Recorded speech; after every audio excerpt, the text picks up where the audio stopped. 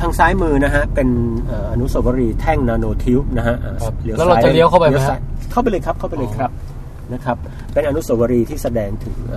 คาร์บอนนาโนทิวบ์ซึ่งเป็นโครงสร้างที่สามารถทำเป็นลิฟต์อวกาศได้นะฮะโอ้ครับเดี๋ยวเราเลี้ยวขวาหาที่จอดนะครับทางซ้ายมือจะเห็นว่ามีระแนงไม้สวยงามตรงนั้นก็จะเป็นห้องพักนะฮะห้องพักแล้วก็ล่างห้องพักนี่ก็จะเป็นสวนนักปราชญ์เขาใช้คำว่าสวนนักปราชญ์นะฮะเป็นสวนที่ตกแต่งสไตล์ญี่ปุ่นนะครับแล้วก็เป็นสวนแห่งความสงบนะครับเมื่อกี้บอกมีทะเลสาบอะไรนะฮะทะเลสาบพ่ายรักครับเดี๋ยวเราแนะนำไปทีละจุดนะฮะตรงนี้เป็นลานจอดรถครับเป็นลานจอดรถที่ใช้สำหรับจอดรถนะฮะครับด้านหน้านะฮะเป็นห้องสมุดวิสเทคนะฮะก็เป็นห้องสมุดที่หรูหราเหมาะสมสำหรับการอ่านหนังสือนะฮะจอดรถเสร็จแล้วเดี๋ยวเราลงไปเยี่ยมชมกันเลยครับฮัลโหลสวัสดีครับtest 1 2 3 ดักโบรักบี เดี๋ยวนี้ผู้หญิงไม่ใช้หูฟังแล้วเหรอ C D E F G H I J K L M N O P มันเป็นลัทธิเรียกวิญญาณเด็ก W I T C S T เฮ้ยเสียงแอร์แบบมันก้องกังวานมากเลยแล้วว่าตรงนี้เสียงกล้องใช้ได้ว่ะเดี๋ยวว่าจะลองเซอร์เวย์หาที่อื่นมันมีห้องประชุมเล็กๆด้วยอ่ะมันเข้าไปในห้องนะพี่ลองดูยินดีต้อนรับทุกท่านเข้าสู่รายการวิทย์ไทยครับรายการที่จะพาท่านไปสำรวจงานวิจัยไทยหลากหลายสาขาและนำเรื่องราวกลับมาเล่าให้เรียนรู้กันอย่างรีแลกซ์ข้าพเจ้าแทนไทยประเสริฐกุลสวัสดีครับดิฉันอบันสามัญชนค่ะและผมปองแปงอรุณจันทมาศสวัสดีครับวันนี้เราอยู่ที่สถาบันวิทยาศิริเมธีนะฮะหรือวิสเทคครับก็อยู่ที่จังหวัดระยองครับWithcast Withtech yo today we're gonna do something like a big goal we're gonna understand electricity and that what can it can do for humanity เย่วันนี้มาดูเรื่องหลังเทคโนโลยีบ้างฮะซึ่งเทคโนโลยีนี้ก็เป็นเทคโนโลยีที่ค่อนข้างใกล้ตัวนะครับทุกคนอาจจะเคยได้ยินคำว่า LED หลอดไฟ LED นะฮะวันนี้เติม O เข้าไป1ตัวข้างหน้าฮะOLED ครับซึ่งถ้าเกิดเป็นคนที่ไปช้อปปิ้งทีวีเนี่ยก็อาจจะเคยได้ยินอยู่เพราะว่าช่วงหลังๆมันเปลี่ยนเป็นจอ OLED หมดนะฮะแล้ว OLED มันคืออะไรนี่แหละครับวันนี้เราจะไปเรียนรู้กันวันนี้ครับเรามาสัมภาษณ์อาจารย์วินิตแห่งสถาบันวิริยะศิริเมธีนะฮะผู้ที่ได้รับรางวัลงานวิจัยเด่นของสกวนะฮะซึ่งสกวก็คือสปอนเซอร์ของรายการเราด้วยนะฮะสกวคืออะไรครับท่านบันสกวก็คือสำนักงานกองทุนสนับสนุนการวิจัยค่ะจริงๆเรื่องราวของ OLED เนี่ยฮะถ้าเราแบบว่าถอยกลับมาดูหน่อยว่าโดยภาพใหญ่ผมว่ามันเป็นความพยายามของมนุษยชาติที่จะเรียนรู้เข้าใจเกี่ยวกับแสงฮะเรียนรู้เข้าใจจนถึงขั้นว่าสามารถที่แบบเอาไฟฟ้ามาเปลี่ยนเป็นแสงก็ได้ครับหรือเอาแสงกลับมาเปลี่ยนเป็นไฟฟ้าก็ได้เหมือนกันอันนี้โซลาร์เซลล์ละนี่เราก็จะเรียกว่าโซลาร์เซลล์นะตัวกุญแจตรงกลางเนี่ยมันจะต้องเป็นสารที่มีคุณสมบัติบางอย่างที่ทำสิ่งเหล่านี้ได้นะฮะซึ่งงานวิจัยของอาจารย์วินิตเนี่ยก็เหมือนกับว่าค้นหาสารตัวเนี้ยนะจะเรียกว่าออกแนววัสดุศาสตร์ก็ได้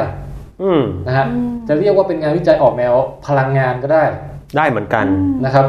หรือเคมีได้ไหมเคมีก็ได้อยู่แล้วฮะเพราะมันเป็นวัสดุนะฮะทีนี้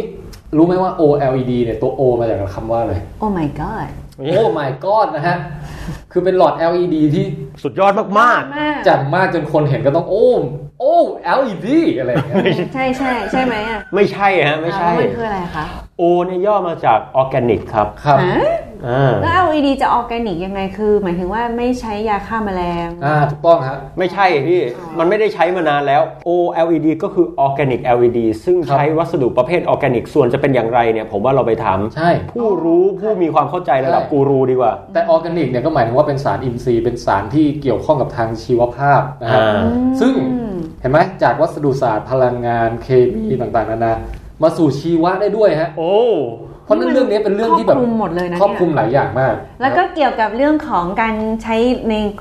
ครัวเรือนด้วยเครื่องใช้ในครัวเรือนด้วยก็ OLED ทำเป็นทีวีทำเป็นไม่ใช่หรอเกี่ยวกับแล้วมันครัวไงได้หลอดไฟก็ได้ในครัวเรือนไงก็ทีวีเรือนเฉยๆแล้วกันในเรือนในบ้านเรือนเขาว่าในครัวเรือนนี่หมายถึงว่าอยู่ในชีวิตประจำวันนะครับ ที่สำคัญนะครับ ทำไมทุกคนต้องหงายผึ่งด้วยอาบันน่ารักเอาเหอะมาต่อวันนี้เนี่ยเราจะมาถามอาจารย์วินิจกันว่าเทคโนโลยีเหล่านี้มันมีอะไรบ้างแล้วก็คำอธิบายว่ามันทำงานอย่างไรคือเราจะไม่ได้เป็นผู้ใช้อย่างเดียวแล้วต่อไปเราจะเข้าใจด้วยว่าทุกครั้งที่คุณเปิดทีวีหรือว่าเปิดไฟอะไรเงี้ยมันทำงานอย่างไรแล้วก็อีกอย่างนึงคือว่าเราจะมาดูที่ว่าทิศทางของเทคโนโลยีใหม่ๆที่กำลังจะเกิดที่มันกำลังจะมาที่แบบน่าตื่นเต้นอีกหน่อยอาจจะมีทีวีที่แบบตอนแรกก็กางไว้ใหญ่เต็มห้องเลยครับมาถึงเฮ้ยวันนี้ไปเที่ยวต่างจังหวัดพับปุ๊บเก็บใส่เป้ม้วนเป็นหลอดเป็นโปสเตอร์อย่างเงี้ยแล้วกางแผงโซล่าต่อได้เป็นไฟดูได้กลางป่าเลยโอ้โหนี่มันจะความเป็นไปได้มีอะไรบ้างนะฮะสำหรับอนาคตนะฮะและที่สำคัญที่สุดฮะคือเราจะมาดูว่าเมืองไทยเราเนี่ยจะมีส่วนร่วมอย่างไรกับการพัฒนาเทคโนโลยีเหล่านี้อยากรู้ไหมครับครับเพราะฉะนั้นนะฮะเดี๋ยวเราจะไปพบกับวิทย์ไทยซีซั่นที่1เอพิโซดที่6ชื่อตอนว่าโอ้ LED นะเสียงนี่แบบว่านี่คือตอนนี้ง่ายๆเลยไม่ต้องคิดธีมอะไรเลยใช่ไหมขอหน่อยLED เพลงเริ่มต้นมาครับ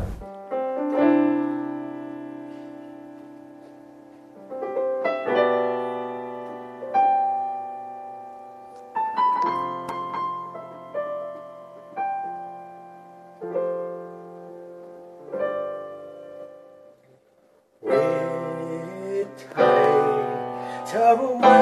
ว่าจริงๆมีความหมายกับทุกสิ่งและเธอไม่รู้ใช่ไหมฉันจะเล่าให้ฟังวิทยเป็นอะไรที่ยากเข้าใจแต่ฉันจะบอกให้เธอรู้ว่าจริงๆนั้นมีความหมาย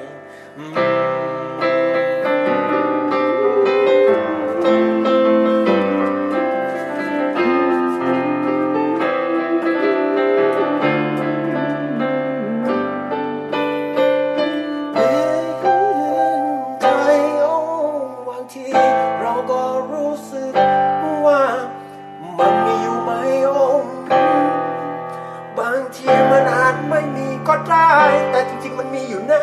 โอ้และมันเจ๋งแค่ไหนเธอบอกไปเธอไม่เข้าใจแต่วันนี้วิดแคสจะทำให้เธอเข้าใจจริงๆ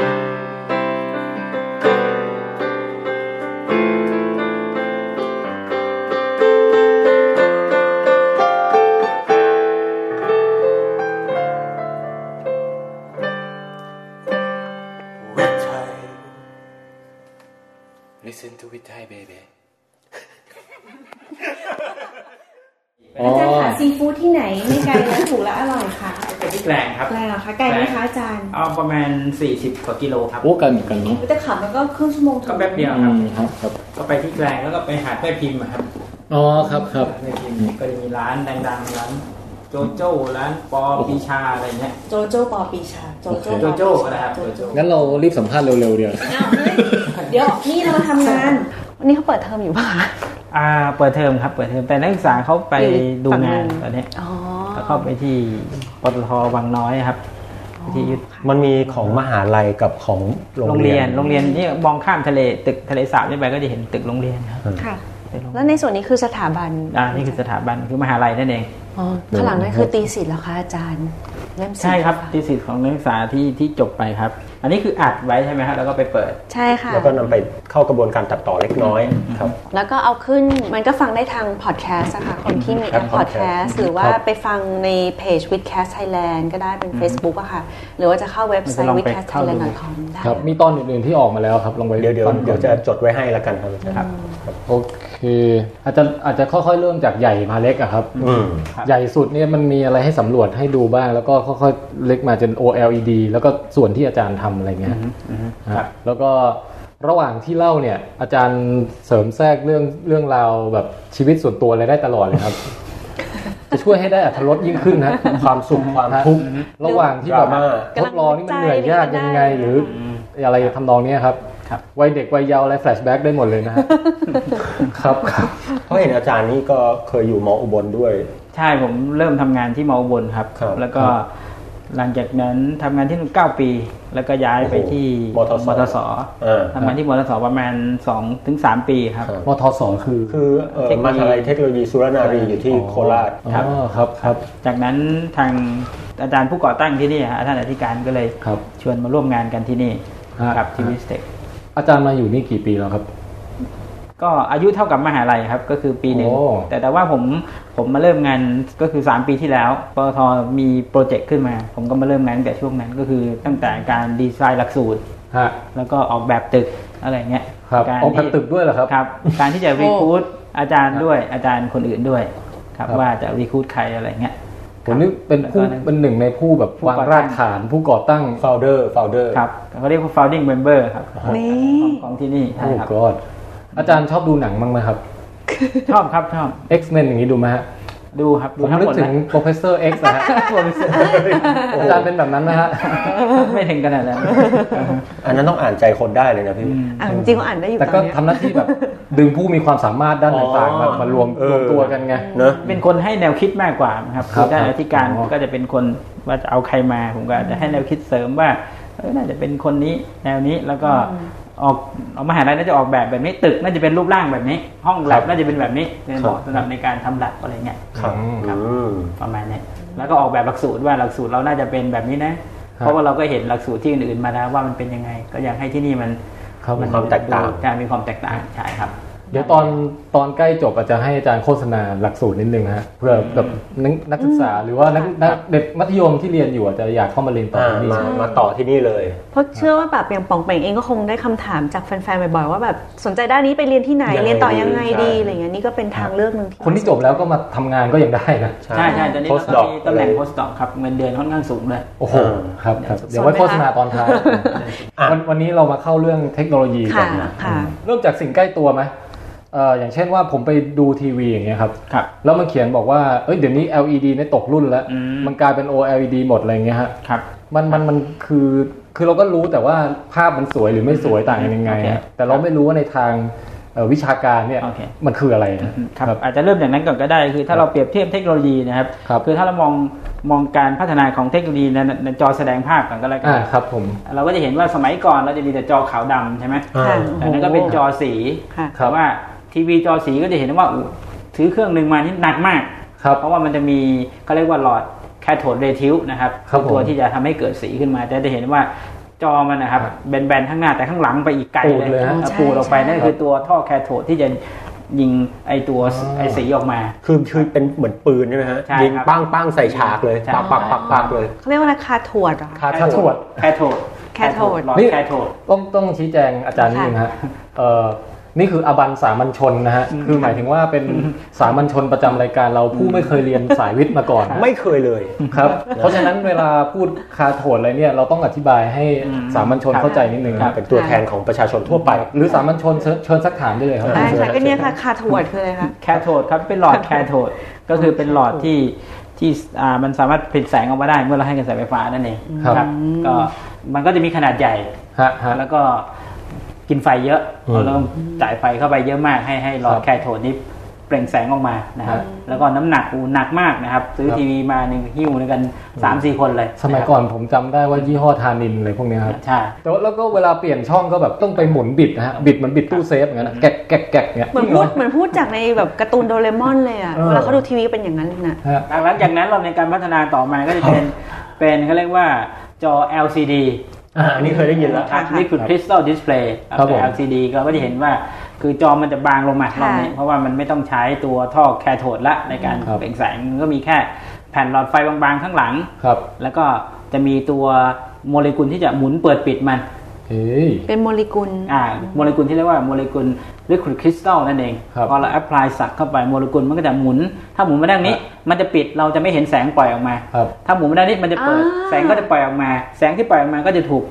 กรองผ่านฟิลเตอร์เป็นสีต่างๆ เหมือนอย่าง นี้อันนี้เราต้องทวนนิดนึง เหมือนว่าเวลาอาบันไปวัดสายตาสั้นน่ะแล้วเขาจะมีแว่นแล้วเขาก็จะมีแผ่นปิดตาอย่างนี้แล้วเปิดมาปุ๊บอย่างนี้ก็คือเป็นแสงเห็นแต่ว่าฟิลเตอร์ที่อาจารย์บอกเป็นสีก็คือเปรียบเสมือนกับว่าที่เขาเปลี่ยนเป็นเลนส์ 0.25 0.5 0.75 แต่ว่าแทนที่จะเป็นเลนส์ขนาดสายตาก็เป็นสีแทนไงก็คือมันจะมีแสงปล่อยมาตรงนี้ใช่ไหมครับแล้วก็โมเลกุลก็จะเปิดแสงผ่านมาได้รูนี้แล้วก็จะมีแผ่นสีแม่สีนะครับการที่ทำจอสีก็จะมีแม่สีมันช่อง7สีอย่างนั้นป่ะคะสีแดงสีเขียวสีน้ำเงินคือจอมชื่อ LCD นะครับก็คือ LC ก็คือ Liquid Crystal แล้วก็ Display ตัว Liquid Crystal เนี่ยคือเป็นตัวที่เปิดปิดแสงแค่นั้นเองครับแล้วเป็นสีอะไรเนี่ยคือมีตัวกรองแสงข้างหน้าอีกทีก็คือฟิล์มกรองแสงแค่นั้นเองฟิลเตอร์แค่นั้นเองครับแล้วก็ไอตัวแหล่งกำเนิดแสงก็คือเราก็เหมือนเราส่องไฟสว่างหลอดไฟไปแค่นั้นเองใช่ครับเรียกว่า LCD เพราะฉะนั้นก็จะเห็นได้ว่าจอ LCD หรือจอคอมพิวเตอร์สมัยก่อนต้องมองจากตรงๆครับถึงจะเห็นเพราะว่าแสงมันออกมาตรงๆไงครับถ้าไปมองข้างๆไปครับมืดเลยเพราะว่ามันเปิดปิดตรงๆไงครับแสงมาเนี่ยถ้าไปมองไม่คุณก็ไม่มองเห็นอันนี้บ้านผมก็ยังใช้อยู่ฮะบ้านผมยังไม่ได้ปรับเป็น LED นะครับยังเป็น LCD อยู่เลยอ๋อเหรอเดี๋ยวต้องกลับไปดูที่บ้านว่าเป็นไงไหมแต่บ้านจำได้ว่าหน้ากล้องสมัยก่อนที่เคยมีค่ะดิจิตอลรุ่นแรกๆของพวก Sony เงี้ยตรงๆเหมือนเห็นแต่พอด้านข้างไม่เห็นไม่จริงเหรอพี่จริงคือหน้าจอดิสเพลย์อ่ะโอ้อันนี้ก็ของ LCD ครับจากนั้นก็ LCD ก็ถูกใช้มานานนะครับตอนแรกๆราคาแพงมากเดี๋ยวนี้ก็ถูกมากแล้วจอทีวี LCD เดี๋ยวนี้ก็ถูกละมี 2-3 พันก็ซื้อได้ละแต่ก่อนเป็นต้องหลายหมื่นถึงจะซื้อได้นะครับมันก็มีการพัฒนาเทคโนโลยีใหม่ขึ้นมาเขาเรียกว่า OLED LED ก่อนนะฮะแล้วเดี๋ยวค่อย OLED จากก็ LED ก็คือเทคโนโลยีนี้ก็มีมานานแล้วนะครับ LED ก็มาเป็น20มากกว่า30 ปีแล้วครับนานมากแล้วหรือ50 ปีแล้วก็ได้ก็จะ LED ก็คือเป็น Light Emitting Diode เป็นอุปกรณ์ไดโอดที่เปล่งแสงออกมาได้นั่นเองก็คือพอให้สับไฟฟ้าเข้าไปตัวโมเลกุลสารอะนินทรีย์นะพวกออกไซด์เราเนี่ยจะเป็นโลหะออกไซด์ตัวนี้ก็จะเปล่งแสงออกมาเรียกว่า LED Light Emitting Diode นะครับแต่การที่มันก็มีนักวิจัยบางคนเขาก็เลยลองว่าลองเอาสารอินทรีย์ได้ไหมมันสาเหตุมันก็มีมาอย่างหนึ่งนะครับก่อนก็คือสมัยก่อนที่เราเรียนมาเราจะรู้ว่าสารออร์แกนิกนะครับหรือว่าสารอินทรีย์สารอินทรีย์ก็คือสารที่มีคาร์บอนเป็นองค์ประกอบหลักนั่นเองนี่คือนิยามของออร์แกนิกต้องมีคาร์บอนอยู่คาร์บอนเป็นองค์ประกอบไม่ใช่ทุกอย่างในโลกมีคาร์บอนเป็นองค์ประกอบหรอคะไม่ใช่ทุกอย่างครับอย่างเช่นชีวิตเราก็เป็นคาร์บอนเราก็เรียกว่าชีวิตเราก็เป็นสารอินทรีย์คือสารออร์แกนิกไม้อย่างนี้ไม้เป็นสารอินทรีย์ไหมไม่ก็เป็นสารอินทรีย์เป็นคาร์บอนประกอบแต่เหล็กอย่างนี้ไม่ใช่เหล็กไม่มีคาร์บอนอยู่ไม่มีคาร์บอนอ๋อเหรอครับเป็นโลหะค่ะโอเคครับแล้วมันถามอีกไม่เป็นไรนี่แหละเข้าใจแล้วเพิ่งรู้เรานึกว่าทุกอย่างในโลกนี้คือคาร์บอนในจักรวาลเราก็คือคาร์บอนไงงั้นเราทายอบันบอกนะอันไหนอินทรีย์ไม่อินทรีย์เหยี่ยวอินซีนี่ไงอินซีไอ้บ้าเดี๋ยวเธอรู้ได้ไงพี่ก็เหยี่ยวมันเป็นสิ่งมีชีวิตก็ต้องเป็นสารอินทรีย์มันคืออินซีนกอินซีมันคือนกอินซีโอเคปูนนกอินทรีอันอินซีถูกป่ะครับถูกครับมันเป็นพวกคาร์บอนอะไรอย่างนี้พวกหินเป็นพวกหินอ๋อโอเคคือสิ่งที่ไม่เคยมีชีวิตหายใจได้นั่นเองถูกไหมคะอินทรีย์ก็คือสิ่งที่มาจากสิ่งมีชีวิตเพชรก็คืออันอินทรีย์อะไรครับเพชรถ้าตามนิยามจริงๆมันเป็นสารอินทรีย์เพราะมันมีคาร์บอนมันเป็นรูปหนึ่งของคาร์บอนนั่นเองครับเดี๋ยวตามนิยามคุณเป็นสารอินทรีย์ครับไอการแบ่งตรงนี้เนี่ยเราแบ่งเพื่ออะไรครับมันเป็นความสะดวกอย่างหนึ่งหรือเปล่าพอดีมันก็มีมาตั้งนานแล้วครับคำว่าออร์แกนิกหรือสารอินทรีย์ตัวนี้ก็คือเพราะว่ามันมีคนศึกษาว่าสารพวกนี้มันมาจากสิ่งมีชีวิตนะครับตอนแรกเขาก็คิดแค่ว่าสารกลุ่มนี้มันมาจากสิ่งมีชีวิตเขาก็เรียกว่าเป็นออร์แกนิกหรือสารอินทรีย์แต่พอสุดท้ายรู้แล้วว่าสารอินทรีย์ไม่ใช่จะมาจากสิ่งมีชีวิตอย่างเดียวแต่สิ่งที่มันเหมือนกันก็คือมันมีคาร์บอนเป็นประกอบนั่นเองสุดท้ายไอ้คำว่าอินทรีย์มันก็เลยขยายมากกว่าที่มาจากสิ่งมีชีวิตคือขออนุญาตพูดไม่รู้ว่าจะถูกหรือเปล่านะครับอาจารย์เช่นคือปกติแล้วสารอินทรีย์แต่ก่อนมันต้องมาจากสิ่งมีชีวิตเท่านั้นยูเรียโปรตีนอะไรพวกนี้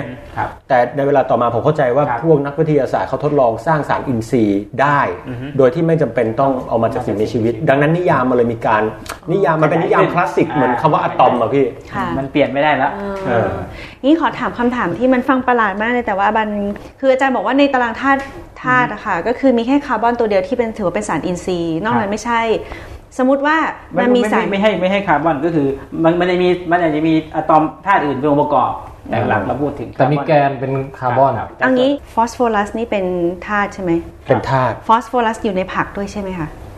ฟอสฟอรัสก็อยู่ในผักใช่แล้วผักนี่เป็นอินทรีย์แล้วฟอสฟอรัสนี่ถือเป็นแต่ถ้าไปอยู่ในสารอินทรีย์เราเรียกว่ามันเป็นสารอินทรีย์ได้ครับแต่ตัวมันจริงๆไม่ใช่คืออย่างนี้ฮะอย่างสมมติบอกไนโตรเจนออกซิเจนอะไรเงี้ยมันคือหน่วยเล็กที่สุดเนี่ยเป็นแค่ธาตุค่ะแต่เรากำลังพูดถึงโมเลกุลคือหมายถึงเอาธาตุหลายๆอย่างมารวมกันนั่นคือนิยามของออร์แกนิกหรือไม่ออร์แกนิกมันถ้าธาตุเฉยๆมันจะไม่เรียกออร์แกนิกไม่ออร์แกนิกแต่ว่ามันต้องเราพูดระดับโมเลกุลมันประกอบไปอยู่กับใครบ้างใช่ซึ่งถ้าโมเลกุลใดมีคาร์บอนเป็นแกนหลัก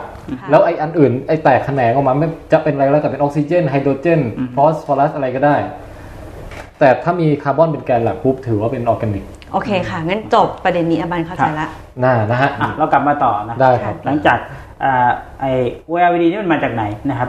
เรามี LED แล้วนะครับ OLED นี่มันเริ่มมายังไงมันก็เริ่มจากปกติเรารู้ว่าสารอินทรีย์นะครับคือสารที่มีคาร์บอนเป็นองค์ประกอบนั้นเป็นฉนวนนะครับเพราะว่าเราเรียนโพลิเมอร์เรารู้ว่าพลาสติก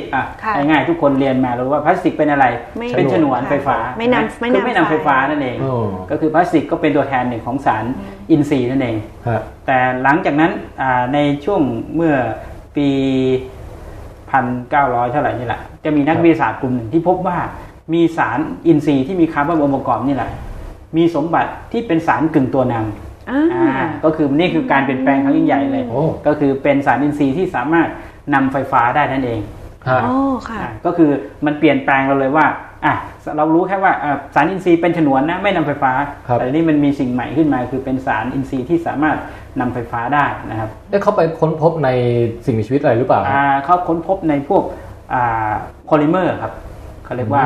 โพลีอะเซทิลีนก็คือมันจะมีดับเบิลบอนด์สลับกับซิงเกิลบอนด์เรียกว่า conjugated molecule อะไรเงี้ยคือเป็นการค้นพบสารนี้ในห้องแลบไม่ได้ว่าไปสกัดมาจากตัวอะไรในห้องแลบใช่ในห้องแลบจากนั้นเขาก็มาศึกษาว่าทำไมมันถึงนำไฟฟ้าได้หรือว่าทำไมมีสมบัติเซมิคอนดักเตอร์จากนั้นพอเขารู้แล้วว่าองค์ประกอบที่สำคัญก็คือต้องมีพายบอนด์กับพันธะเดียวพันธะคู่พันธะเดียวสลับกันอะไรเงี้ยเพราะฉะนั้นมันก็เอามาสร้างทางในห้องแลบได้เราเนี่ยเป็นโมเลกุลหลากหลายขึ้นมานำไปสู่เป็นสารอินทรีย์มีสมบัติเป็นเซมิคอนดักเตอร์ได้สารอินทรีย์มีสมบัติเป็นคอนดักเตอร์ได้คือมีสมบัติเหมือนกับโลหะเลยทำไมใช้คำว่าเซมิอะคะคือมันได้ครึ่งเดียวเหรอคะคือมันไม่สามารถนำไฟฟ้าได้ 100% เราไปกระตุ้นมันนิดนึงมันก็จะเป็นนำไฟฟ้าได้ต้องมีตัวกระตุ้นก่อนถึงจะแปลงร่างเซมิคอนดักเตอร์ครับเพราะฉะนั้นมันก็เปลี่ยนแนวคิดใหม่จากที่บอกว่าสารอินทรีย์ไม่นำไฟฟ้าแต่วันนี้สารอินทรีย์สามารถเป็นหมู่สารที่นำไฟฟ้าได้หากมีแรงกระตุ้นครับหรือบางตัวไม่ต้องกระตุ้นเลยมีสมบัติการนำไฟฟ้าเทียบเท่าได้กับคอปเปอร์ที่มีการนำไฟฟ้าดีที่สุดเลยอันนี้เรียกคอนดักเตอร์แต่ถ้าเซมิคอนดักเตอร์คือต้องสักสูงพอระดับหนึ่งใช่ไหมถ้าสักต่ำๆมันก็ไม่นำไฟฟ้าสักคือสักไฟฟ้าโวลต์กระตุ้นมันนิดนึงอะไรเงี้ยดังเช่นถ้าเป็นโพลิเมอร์นี่คือจะมีสักเท่าไหร่มันก็ไม่ไปไหนไม่กระตุ้นกันละไม่นำไฟฟ้ามันเป็นฉนวนโอเคครับชัดเจนหลังจากนั้นแล้วพอค้นพบสารอินทรีย์ที่นำไฟฟ้าได้แล้วสิ่งหนึ่งที่ปรากฏออกมาจากสารกลุ่มนี้ก็คือพอเราให้พลังงานมันเข้าไปนะครับโมเลกุลมันจะเปล่งแสงออกมาได้นี่คือข้อสมบัติสำคัญของมันอีกอันหนึ่งก็คือนอกจากมันมีสมบัติเป็นเซมิคอนดักเตอร์แล้วเมื่อเราให้พลังงานเข้าไปอย่างเช่นแสง UV อะไรคือส่งแสง UV ระดับพลังงานแสง UV โมเลกุลมันก็จะเปล่งแสงออกมานะครับเพราะฉะนั้นพอไปเห็นปรากฏการณ์ที่เกิดขึ้นนะนักวิทยาศาสตร์บางคนก็เลยเอาสารพวกนี้โพลิเมอร์พวกนี้ไปแทนโมเลกุลสารอินออร์แกนิกที่อยู่ใน LED ครับเขาคิดประยุกต์ทันทีเลยไหมเขาก็มีการศึกษามาเรื่อยๆก็มีคนค้นพบที่จะเอาไปทำแล้วพบว่ามันทำได้นะแล้วมันดีด้วยเราเนี่ยทำไมนักวิทยาศาสตร์ถึงยังจะต้องคิดว่าต้องลองเอาออร์แกนิกไปลองแทนอินออร์แกนิกเรากลับไปสู่โพลิเมอร์สิ่งหนึ่งที่โพลิเมอร์มีเมื่อเทียบกับไม้เหล็กก็คืออะไรครับมันมีความยืดหยุ่นนะครับนี่คือสมบัติของสารออร์แกนิกอย่างหนึ่งเลยมันยืดหยุ่นโค้งงอได้ไม่แตกไม่หักนี่คือสมบัติที่ดีของสารออร์แกนิกเลยครับแต่ถ้าเป็นเหล็กเป็นไม้ไปครับ งอมันพักมันก็แตกมันหัก ก็คือได้แต่หักไปเลยครับนี่คือข้อเสียของสารอะนินทรีย์ก็คือมันเปราะนั่นเองมันแข็งแต่เปราะเพราะฉะนั้นมันก็เปิดวิชั่นใหม่ในการสร้างสิ่งของขึ้นมาก็คือเรียกว่า flexible นั่นเองflexible อุ้ยอย่างนี้คือนำไปสู่แบบว่าพวกหน้าจอมือถือที่สามารถบิดโค้งงอได้อะไรอย่างเงี้ยใช่ไหมปัจจุบันนี้เป็นอย่างนั้นเพราะฉะนั้นพอเขาเอาไปแทนแล้วข้อดีอย่างหนึ่งของสารอินทรีย์เมื่อเทียบกับอะนินทรีย์ก็คือสารอินทรีย์อย่างเช่นโพลิเมอร์อะไรพวกนี้เอาเริ่มต้นเราสามารถละลายมันในตัวทำละลายได้ใช่ไหมครับพอทำละลายเสร็จแล้วเราเอาไปทาลงในพื้นผิวแล้วให้ตัวทำละลายมันระเหยออกมันก็ได้เป็นฟิล์มบางๆขึ้นมาใช่ไหมครับนี่ข้อดีของมันก็คือการทำเป็นอุปกรณ์หรือขึ้นรูปมันราคาถูกด้วยเพราะมันทำโดยเรียกว่า solution process นั่นเองแต่สารอินทรีย์เป็นครับสารอะนินทรีย์คือเป็นของแข็งใช่ไหมครับพวกนี้ process ยากมากนะครับ process ยากมากอาจจะต้องแบบเอาไปทำให้มันเหลวมันเหลวไม่ได้อยู่แล้วต้องหาวิธีระเหิดมันต้องใช้ความดันที่ต่ำมากๆอะไรเงี้ยให้มันระเหิดเหมือนอะไรรู้ไหมสมมติว่าเราจะทำเค้กแล้วเราบอกว่าสมมุติว่ามีส่วนประกอบแบบเป็นกระดูกสัตว์อะไรเงี้ยคือมันแข็งโป๊กพอเราจะมาทำหน้าเค้กสมมติว่าเป็นเค้กที่ต้องใช้หน้ากระดูกก็วางก็มั่วไงแล้วก็วางโปะแข็งๆอยู่แค่นั้นอะไรอย่างเงี้ยแต่ว่าถ้าเราใช้โพลิเมอร์ก็เหมือนเอาช็อกโกแลตที่มันเป็นก้อนแข็งเราไปใส่สารละลายมันก็เป็นช็อกโกแลตแบบฟองดูมูสแล้วก็ไปวางฉาบเค้กได้หน้าอย่างนั้นแล้วน้ำระเหิดออกก็เหลือแต่หน้าเค้กนุ่มๆฟูๆเปลี่ยนให้รูปแบบได้ตามใจชอบนี่คือนี่เขามองถึงสิ่งที่มันจะได้มาจากการใช้สารอินทรีย์นะครับแต่นั้นก็พอมีงานวิจัยชิ้นแรกออกมาทุกคนก็สนใจรอบนี้เพราะเขามองแล้วว่า OLED นี้มันมีแอปพลิเคชันเยอะอยู่แล้วมองเห็นแล้วว่ามันสามารถเอาไปใช้ลงใน substrate เขาเรียกว่าฐานรองนะครับจากจอทีวีแล้วที่เป็นกระจกใช่ไหมเขาเรียกว่าฐานรองกระจกนั่นเองถ้าเราเปลี่ยนเป็นพลาสติกล่ะมันก็จะงอได้เราเนี่ยคือมันมองไปไกลมากอันนี้อันนี้นี่คือที่มาของ OLED จริงๆก็มีแบบประโยชน์ฟังก์ชันค่อนข้างเยอะแต่ผมอยากรู้ว่าแบบแล้วนี่คือนานหรือยังครับที่เราค้นพบเทคโนโลยีนี้ถ้าเป็น OLED นี่คือน่าจะประมาณสักปีก็นานแล้ว90ประมาณนี้ครับ1990แล้วทำไมทุกวันนี้เรายังไม่มีมือถือประเภทม้วนเก็บใส่กระเป๋าตังค์ได้เรามีแล้วนะครับตอนนี้คืออย่างเช่นเราพูดถึงแอปพลิเคชันของ OLED นะครับ OLED ตอนนี้คือแอปพลิเคชันแรกที่เข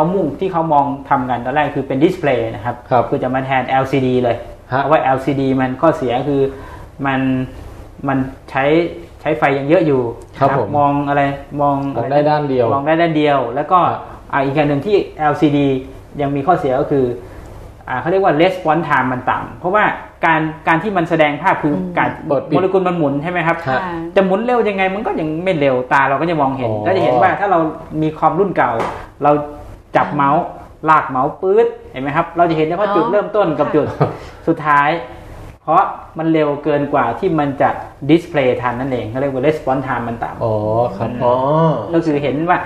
จุดนี้จุดมันไปนู่นไปเห็นแต่ตอนท้ายๆตอนที่มันไปเนี่ยไม่ค่อยเห็นหรอกอย่างเช่นถ้าเรา LCD เก่าๆเอามาดูหนังแบบนี้ครับอันนี้ก็ resolution ก็ไม่ดูไม่มันดูไม่มันเล่นเกมไม่สนุกครับแต่ข้อดีของ OLED มัน response time มันจะสูงเพราะว่าการที่มันแสดงภาพหรือมันเปล่งแสงออกมานั้นมันเกิดจากการเคลื่อนที่ของอิเล็กตรอนไงครับเร็วอิเล็กตรอนสาเหตุที่โมเลกุลพวกนี้มันเปล่งแสงได้เพราะว่าพอเราให้พลังงานเข้าไปอาจจะเป็นในรูปของแสงหรือว่าในรูปของแสงไฟฟ้าก็ได้นะครับอิเล็กตรอนที่สภาวะพื้นมันขึ้นไปที่สภาวะเราเรียกว่า excited state แล้วก็อิเล็กตรอนตัวนี้มันไม่ชอบอยู่ข้างสูงมันก็กลับลงมาแล้วมันก็ปล่อยแสงออกมาเพราะฉะนั้นแต่แทนว่าแสงที่มันปล่อยออกมาเกิดจากอะไรครับการเคลื่อนที่ของอิเล็กตรอนการเคลื่อนที่ของอิเล็กตรอนเร็วมากระดับ10กำลังลบ12แทบจะไม่อาศัยเวลาเลยอิเล็กตรอนมันอยู่ปกติใช่ไหมบันเสร็จแล้วเอาซ่อมยักษ์มาจิ้มตูดมันปองแปงเป็นอิเล็กตรอนน่ะแล้วบันเอาซ่อมยักษ์จิ้มปองแปงยาวกระโดดขึ้นไปอยู่บนยอดเสาธงแล้วแบบไม่อยากอยู่ตรงนั้นน่ะก็รีบลงมาดีกว่าแต่ระหว่างลงเนี่ยคือปล่อยแสงออกมาแล้วแสงนั้นก็คือเป็นตัวที่บอก emitting ใช่นี่คือก็คือเป็นแสงที่เราเห็นแล้วสีมันมาจากไหนอะคะสีมันมาจากถ้าเรามองลึกในทางเคมีนะครับความสูงที่อิเล็กตรอนขึ้นไปนั่นแหละครับถ้าสูงมากๆก็จะเป็นสีน้ำเงินถ้าสูงน้อยๆก็จะเป็นสีแดงถ้ายอดเสาธงก็สีน้ำเงินถ้าเกิดครึ่งเสาธงอาจจะสีแดงสีเหลืองแล้วแต่ระดับความสูงที่กระโดดระดับความสูงของมัน เรียกว่า energy gap นั่นเองครับอาจารย์ energy gap ตัวนี้มันปรับได้ยังไงในทางเคมีก็คือเปลี่ยนแปลงโครงสร้างของสารอินทรีย์ตัว energy gap ตัวนี้ก็จะเปลี่ยนไปคราวนี้เลยสงสัยอะค่ะว่าสมมติว่าเอาซ่อมจิ้มป๋องแปงบ่อยๆอะค่ะป๋องแปงไม่เสื่อมหรอคะไม่ครับมันคือตัวสารอินทรีย์มันโมเลกุลที่มันเสถียรคือขึ้นลงไปร้อยๆเป็นแสนครั้งก็ยังไม่เป็นไรเรียกว่าความเสถียรทางไฟฟ้าเคมีจริงๆแสดงว่าความเสถียรของป๋องแปงหรือว่าของสารอินทรีย์นี่คือมากกว่าสารอนินทรีย์ไหมคะหรือว่าขึ้นอยู่กับโมเลกุลครับเพราะฉะนั้นเราก็ต้องพัฒนาโมเลกุลที่เสถียรนั่นเองนะครับบางโมเลกุลมันอาจจะไม่เสถียรก็ได้พอมันขึ้นไปแล้วมันอาจจะไม่กลับลงมาโดยดีมันอาจจะไปกระทำกับคนอื่นเกิดเป็นอย่างอื่นอะไรเงี้ย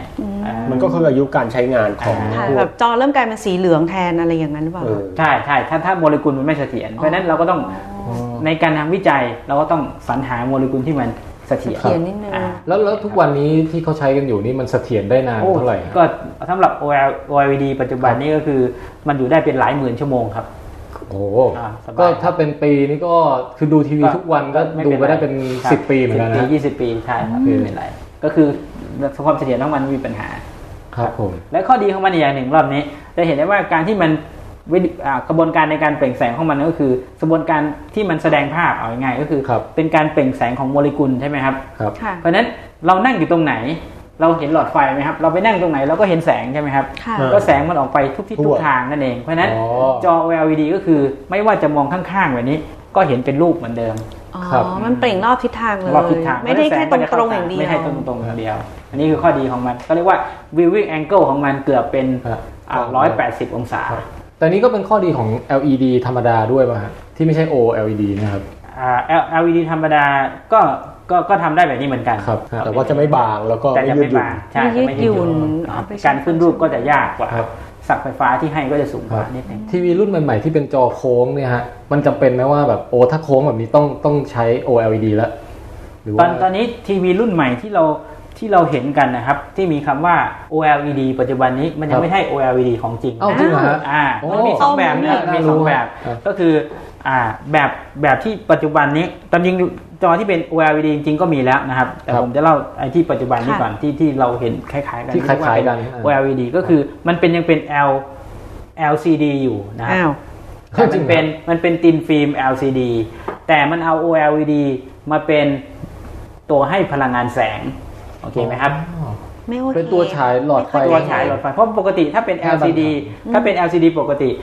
มันก็จะเป็นหลอดไฟใช่ไหมเป็นหลอดมันก็ยังต้องหนาอยู่ปิดครับมันยังต้องหนาอยู่เพราะมันต้องมีพื้นที่ให้หลอดไฟ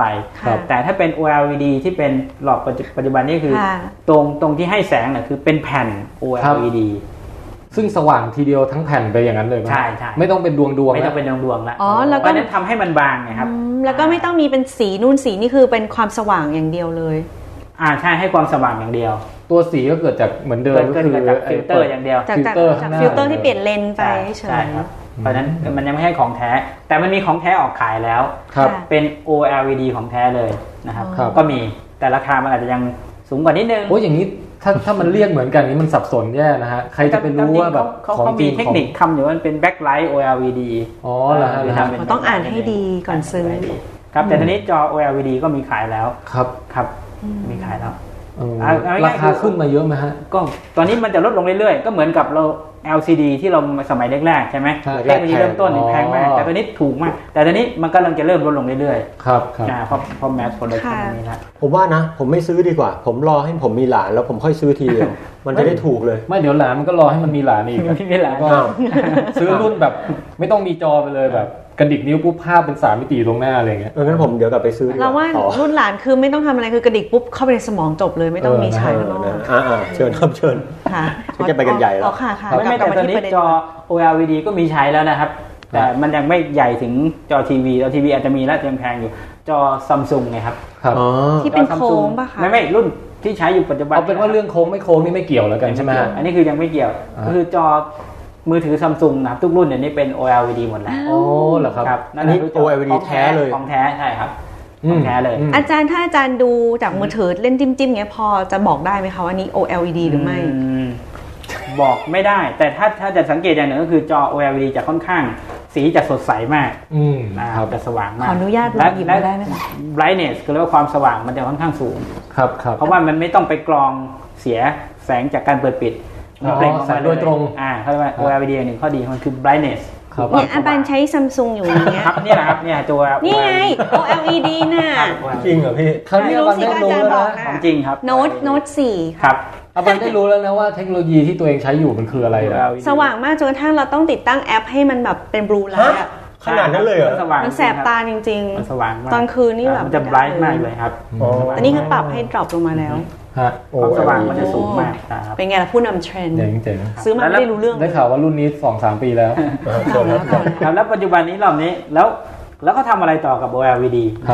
อันแรกก็คือดิสเพลย์เขาทำแล้วตอนนี้เขาพยายามทำดิสเพลย์ขนาดใหญ่เช่นจอทีวีมือถือใหญ่ๆก็ว่าไปมือถือไม่ได้แล้วจอเล็กๆแบบนี้มาทำจอใหญ่นะครับแล้วก็สิ่งที่เขากำลังทำต่อตอนนี้ก็คือทำเป็น flexible ก็คือเป็นงอพับงอได้อันนี้มันก็ทำได้อยู่แล้วเพราะเราใช้พลาสติกเป็นตัวฐานรองแค่นั้นเองอันนี้เห็นเวลาแบบมีงานโชว์งานแสดงโปรดักต์อะไรเงี้ยก็จะมีมาใช่ตอนนี้มันเป็นโปรโตไทป์อยู่ครับมีเป็นโปรโตไทป์นะครับคือเป็นต้นแบบของแต่ละบริษัทอยู่คือในแง่เทคโนโลยีเนี่ยทำได้อยู่แล้วแต่ว่ามันจะขายแบบราคาเหมาะสมได้หรือเปล่าหรืออย่างนี้ต้องวิจัยกันต่อไปใช่ไหมครับตอนนี้บริษัทก็จะมีแล้วแปลว่า Samsung นี่เขามีโน้ตฮาวแบบค่อนข้างใช่เขาลุยเรื่องเทคโนโลยีหมดเลยเช่นอาจารย์มหาลัยนี้เขาพอเขาทำงานวิจัยแล้วได้เขาก็จะไปทำสปินออฟบริษัทตั้งขึ้นมาแล้วบริษัทใหญ่ๆพวกนี้เขาก็มาซื้อเก็บเทคโนโลยีไว้ใครเป็นผู้นำสุดในแง่ของแบบconsumer electronic พวกนี้ที่เรื่องเทคโนโลยีก็จะเป็น Samsung นะครับ Samsung Sony LG พวกนี้นะครับ iPhone นี่ไม่ติดหรอคะอาจารย์ iPhone นี่ก็อาจจะไปซื้อเทคโนโลยีมา iPhone เขาเน้นตัวดีไซน์มากกว่าอันนี้เขาไม่ได้อย่างเช่นจอเขาอาจจะไปซื้อของบริษัทนี้มาทำอะไรเงี้ยครับแล้วก็ตัวจอที่โค้งงอได้นะครับและอีกอย่างหนึ่ง OLED ทำได้คือจอที่มองได้สองข้างเรียกว่า transparent เหมือนเวลาแบบจอของเวลาเราดูหนังนะครับพวกนี้ไปดูข้างหลังก็ได้อะไรใช่ครับเวลาโทนี่สตาร์กแบบดูได้สองข้างถูกแล้วฉายอะไรขึ้นมาแล้วทุกคนเห็นกันทุกแต่ว่าสมมติว่ามีจออยู่ตรงนี้ระหว่างอาบันกับอาจารย์ค่ะคืออาบันจะไม่เห็นหน้าอาจารย์อาบันจะเห็นจอคือใส่ทะลุกันแล้วก็ดูเหมือนไอรอนแมนเลยจริงๆใช่แบบนั้นเลยครับเพราะว่าขั้วไฟฟ้าของมันนะครับมันเป็นขั้วไฟฟ้าที่โปร่งใสได้ทั้งสองด้านครับทำได้น่าสนใจเรียกว่า transparent OLED อาจารย์เวลาสอนหนังสือใช้กระดานแนวนั้นกับนักเรียนป่ะคะเทคโนโลยีมันยังแพงอยู่ครับเราแต่ว่าเราทำโปรโตไทป์ขึ้นมาแบบทำโชว์เล่นๆอะไรอย่างนี้ได้ไหมครับมีครับมีบริษัทที่เขาทำแล้วมันมีเขาทำแล้วอ่ะใช่ครับคือเขาพยายามทำหมดแล้วพวกนี้แต่ว่ามันยังไม่แมสมันยังออกไม่เป็น product ที่นี่มีไหมครับเผื่อไปลองเล่นที่นี่ไม่มีครับแปลว่าราคายังสูงมากมันยังไม่มีขายครับมันเป็นโปรโตไทป์อยู่เขาทำโชว์อะไรเงี้ยทำโชว์ความเป็นไปได้อะไรเงี้ยเวลาเขาจะทำอะไรขายเขาต้องทำออกมาโชว์ก่อนว่ามีคนชอบไหมถ้ามีคนชอบค่อยทำผลิตเยอะๆการทำโปรโตไทป์นี่คือเป็นการทำว่าตลาดตอบรับยังไงอะไรเงี้ยเพราะฉะนั้น OLED ที่อนาคตที่น่าจะเด่นก็คืองอได้และโปร่งใสสองด้านและอีกอย่างหนึ่งรอบนี้ที่แลบเรากำลังทำด้วยและที่อื่นกำลังทำก็คือ OLED มาเป็นหลอดไฟคือแผ่นหลอดไฟครับคือนี้อันนี้ไม่เกี่ยวกับพวกจอภาพอะไรแล้วไม่ได้ให้แสงสว่างอย่างเดียวก็คือแทนที่จะเป็นหลอดที่โป่งมาแบบนี้กลมๆครับก็เป็นแผ่นมาติดแปะครับแล้วเราเท่อะดูง่ายเลยฮะหมายความว่าเวลาเปลี่ยนหลอดไฟเราไม่ต้องมาหมุนอะไรกันนะครับแปะปัตเตอร์เลยพี่แปะซื้อสติ๊กเกอร์มาแผ่นนึงแปะอย่างเงี้ยเหรอฮะเขาจะเป็น OLED lighting ครับ lighting แล้วมันจะสว่างไหมครับอาจารย์สว่างครับเพราะว่าความสว่างของมันค่อนข้างเยอะมากอันนี้แค่ความสว่างปกติเขาเรียกว่าขนาดที่100แรงเทียนเขาเรียกว่า100 candelaต่อตารางเมตรแคนเดล่าก็คือแรงเทียนแรงเทียนนั่นเองครับแปลภาษาไทยก็คือค่อนข้างน้อย OLED ปกติถ้าเราในห้องแลบเวลาทำนะครับแม็กซิมัมของขึ้นไปประมาณ 3-4 หมื่นนะครับโอ้ my god ครับLED LED เพราะฉะนั้นก็ไม่มีปัญหาอย่างนี้แปะแบบอันเล็กๆก็สว่างมากมันก็สว่างในแอเรียขนาดนั้นแต่ถ้าเราจะทำให้มันสว่างในห้องก็ต้องใช้เหมาะกับการไปแคมปิ้งก็คือมัน สามารถเป็นรูปอะไรก็ได้อะไรครับนี่มันคือแบบเปิดโลกการดีไซน์ด้วยนะเพราะว่าแทนที่คุณจะต้องเอาไอ้หลอดไฟเป็นก้อนกลมบล็อกเนี่ยไปแปะอยู่กับขั้วใหญ่ๆหรือแบบต้องคอยทำแบบเปลี่ยนลุคเลยนะแทนที่จะต้องปรับห้องให้มันเป็นรูไปเลยคราวนี้คือทุกอย่างรูปแบบเลยเนาะอาจจะเป็นรูปแบบนางฟ้าอยู่กลางห้องแต่เปล่งแสงออกมารอบก็ยังได้หรือกระเป๋าคุณผู้หญิงนะฮะที่เวลาในที่มืดหาอะไรไม่เจอเปิดมาปุ๊บสว่างข้างในพวางอย่างเงี้ยนะอันนี้คือจากชีวิตจริงอะไรฮะก็คือมันมีทุกคนอาจจะเห็นปัจจุบันนี้เขาขายหลอด LED กันใช่ไหมครับโฆษณาของการไฟฟ้า LED แล้วคำถามว่าแล้ว OLED จะมาทำเป็นหลอดไฟแข่งกับ LED ได้ไหมนะครับข้อเสียของ LED อย่างหนึ่งก็คือจะเห็นได้ว่าถึงแม้มันจะเป็นหลอดนะครับแต่มันจะเป็นจุดครับผมโอเคไหมครับเพราะมันเป็นจุดยังไงนะคะคือถ้าเราเปิดมาดูมันจะเป็นเล็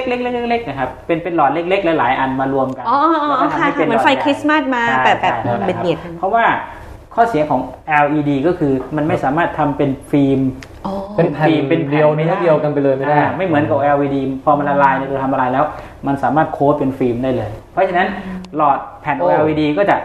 สว่างทั้งแผ่นไงครับไม่ใช่เป็นจุดนี่คือข้อดีของมันอาจารย์ค่ะเวลาที่แบบเห็นแบบทีวีป้ายโฆษณาไฟตามแบบทาง LED นั่นก็สว่างแบบไม่แต่ว่ามันเป็นจุดเป็นพิกเซลเป็นแต่ความสว่างคือจริงๆสว่างก็มากกว่านั้นได้อีกเลยใช่ไหมคะโอ้ล่ะแล้วเวลาผมไปซื้อหลอดไฟอย่างเงี้ยครับเขามักจะเขียนว่าความสว่างเป็นลูเมนมันได้หลายหน่วยครับหลายหน่วยใช่ครับลูเมนเปอร์วัตต์ก็จะเป็นอีกหน่วยนึงลูเมนเปอร์วัตต์นี่จะเป็นกำลังมั้งครับแต่ถ้าเป็นสว่างในรูปของความสว่างโดยตรงก็จะเป็นเรียกว่าแคนเดล่าต่อแอมแปร์แต่ถ้าสว่างในรูปของกำลังมันจะเป็นลูเมนต่อวัตต์กำลังหมายความว่าใช้ไฟเท่าไหร่ถึงจะได้ความสว่างมาเท่านี้ถ้าสมมติบอกว่าต่อ100 แรงเทียนมันแปลว่าอะไรคะเอาเทียน100 เล่มมาวางถ้าพูดง่ายๆก็คือหมายความว่าความสว่าง100 แรงเทียนต่อตารางเมตรก็หมายความว่าก็คือนั่นแหละมี1ตารางเมตรเราเอาเทียน100เล่มมาวางไว้ความสว่างมันเท่ากับเทียน100คือมันจะมีอะไรเงี้ยมีเขามีเครื่องมือในการวัดความสว่างเครื่องมือวัดครับลักซ์มิเตอร์หน่วยพวกนี้เขาจะเหมือนอ้างอิงอดีตนิดนึงนะเหมือนทางเครื่องยนต์ก็มีแรงม้าใช่ครับก็คือม้ากี่ตัวอะไรเงี้ยใช่นี่แหละบันเพิ่งซื้อหลอดไฟ LED มาค่ะของ Philips แล้วแบบมันเป็นหลอดธรรมดาแต่ว่าพอกดปุ่มเปิดปุ๊บครั้งนึงมันเป็นสีขาวกดปิดเปิดอีกทีนึงเป็นสีเหลืองมันสลับกันไปได้อย่างนี้ด้วยแหละมันเปลี่ยนสีในหลอดมันเองเลยอาจจะมีมันอาจจะทำง่ายๆก็คืออาจจะมี LED ครับ2สีในนั้นปิดไปนี้เปิดชุดนี้ปิดมานี้เปิดชุดนี้มันก็เป็น2ชุดแค่นั้นเป็นกิมมิค2ชุดแค่นั้นเองครับแต่ของ OLED มันมีมากกว่านั้นอีกก็คือหมายความว่าเราสามารถใช้ตัวอะไรนะเขาเรียกว่าดิมเมอร์ใช่ไหมครับปรับศักย์ไฟฟ้าใช่ไหมครับ OLED มันจะมีบางตัวที่เมื่อเปลี่ยนศักย์ไฟฟ้าให้มันสีมันก็จะเปลี่ยนไปด้วยคือแรงไฟฟ้าโวลต์ของมันสามารถให้เปลี่ยนความกระโดดสูงได้ขนาดไหนมันจะเปลี่ยนสีได้ด้วยมันจะมีสารบางตัวที่เวลาเขาขึ้นรูปแล้วมันสามารถให้ปรากฏการณ์นี้ได้ด้วยOLED นี่คือเปิดความเป็นไปได้อีกหลายอย่างดูแบบมีลูกเล่นเพิ่มขึ้นอีกเยอะนะครับงั้นผมถามในแง่แบบปัญหาบ้างนะครับถ้าเกิดว่ามันแบบในตอนนี้มันมีงานวิจัยเขากำลังทำอยู่แต่ว่ามันมีปัญหาอะไรบ้างไหมครับที่ OLED เนี่ยยังที่มันยังไม่ออกคอมเมอร์เชียลส่วนหนึ่งแน่นอนว่ามันอยู่ในระยะเริ่มต้นและมันกำลังเจอปัญหาที่กำลังจะทะลุให้ได้ปัญหามันคืออะไรครับตอนนี้คือสำหรับถ้าเป็นจอนะครับจอดิสเพลย์นี่คือผมว่าน่าจะเป็นเทคโนโลยีที่ทำให้มันจอใหญ่ขึ้นแต่คิดว่าน่าจะมีได้แหละแต่ทำยังไงให้มันคอมเพทิทีฟกับตัวดิสเพลย์ที่มีอยู่ปัจจุบันนี้แค่นั้นเองประมาณนั้นราคาให้มันสู้ได้แค่นั้นเองแล้วทำไมมันถึงยังแพงกว่าคะมันแพงกว่ามันเป็นเทคโนโลยีใหม่คือโพลิเมอร์มันแพงเหรอคะหรือว่ามันน่าจะเป็นโปรเซสมากกว่าไม่ได้หลายอย่างประกอบกันแต่ตัวโพลิเมอร์ไม่น่าแพงหลายอย่างประกอบกันพอเทคโนโลยีมันเซ็ตเท่าแล้วหรือว่าอะไรมันราคาทุกอย่างที่มาประกอบกันมันลดลงแล้วมันก็จะถูกลงคือสามารถถ้าแมสได้เมื่อไหร่ก็จะต้นทุนก็จะถูกลงต่อหน่วยครับส่วนที่บอกว่าแล้วถ้าเป็นไลติ้งล่ะใช่ไหมครับไลติ้งก็ตอนนี้แต่ละบริษัทก็กำลังพยายามเร่งโปรโตไทป์ผมว่าเขาน่าจะเน้นไปที่อายุการใช้งานด้วยอายุการใช้งานครับจริงๆตัว LED เฉยๆเนี่ย กับ OLED ตอนนี้อะไรนานกว่ากันฮะน่าจะเป็น LED ยังนานกว่าอยู่ในปัจจุบันเพราะฉะนั้นมันก็เลยอาจจะยังเป็นจุดที่เขายังต้องพัฒนาให้อย่างน้อยเท่ากันก่อนเพราะฉะนั้นมันก็ต้องดีไซน์เข้ามาด้วยต้องดีไซน์ให้ออกมาแล้วเห็นปุ๊บอันนี้ดีกว่าที่เรามีอยู่แน่นอนครับแล้วอยากจะได้อันใหม่มาเพราะไม่งั้น LED ก็มันก็ใช้ได้แบบตามชีวิตประจำมันก็พอเพียงแล้วแถมถูกกว่าด้วยอะไรอย่างนี้แต่ว่า OLED ถ้าเกิดมันมี flexible ลูกเล่นอะไรได้มีแล้วแบบโอเคเปลี่ยนดีกว่าอะไรเงี้ยนะทำไมพี่ไม่ลองแบบหาแบบเข้าทรงไอ้สตีฟจ็อบส์แบบพี่ผมว่าถ้าเป็นสตีฟจ็อบส์น่าจะคิดออกแล้วนะผมว่าเป็นไปได้คือเขาคงจะหาเข้าทรงมาคนไหนเข้าทรงได้ก็เอาเลยผมว่าเป็นโอกาสทางธุรกิจนะเอางั้นเลยเหรอ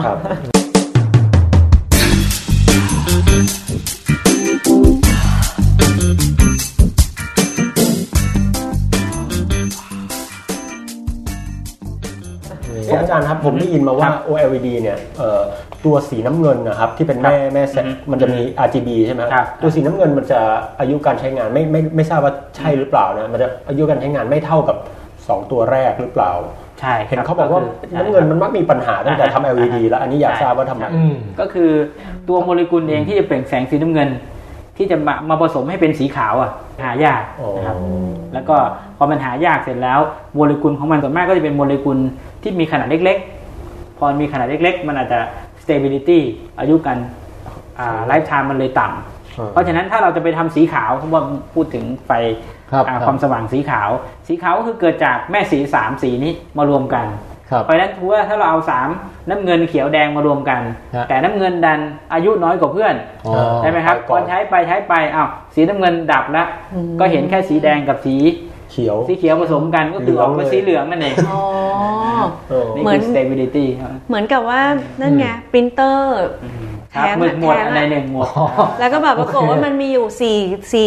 4กลุ่มแล้วแบบสีนึงหมดก็พังเลยรูป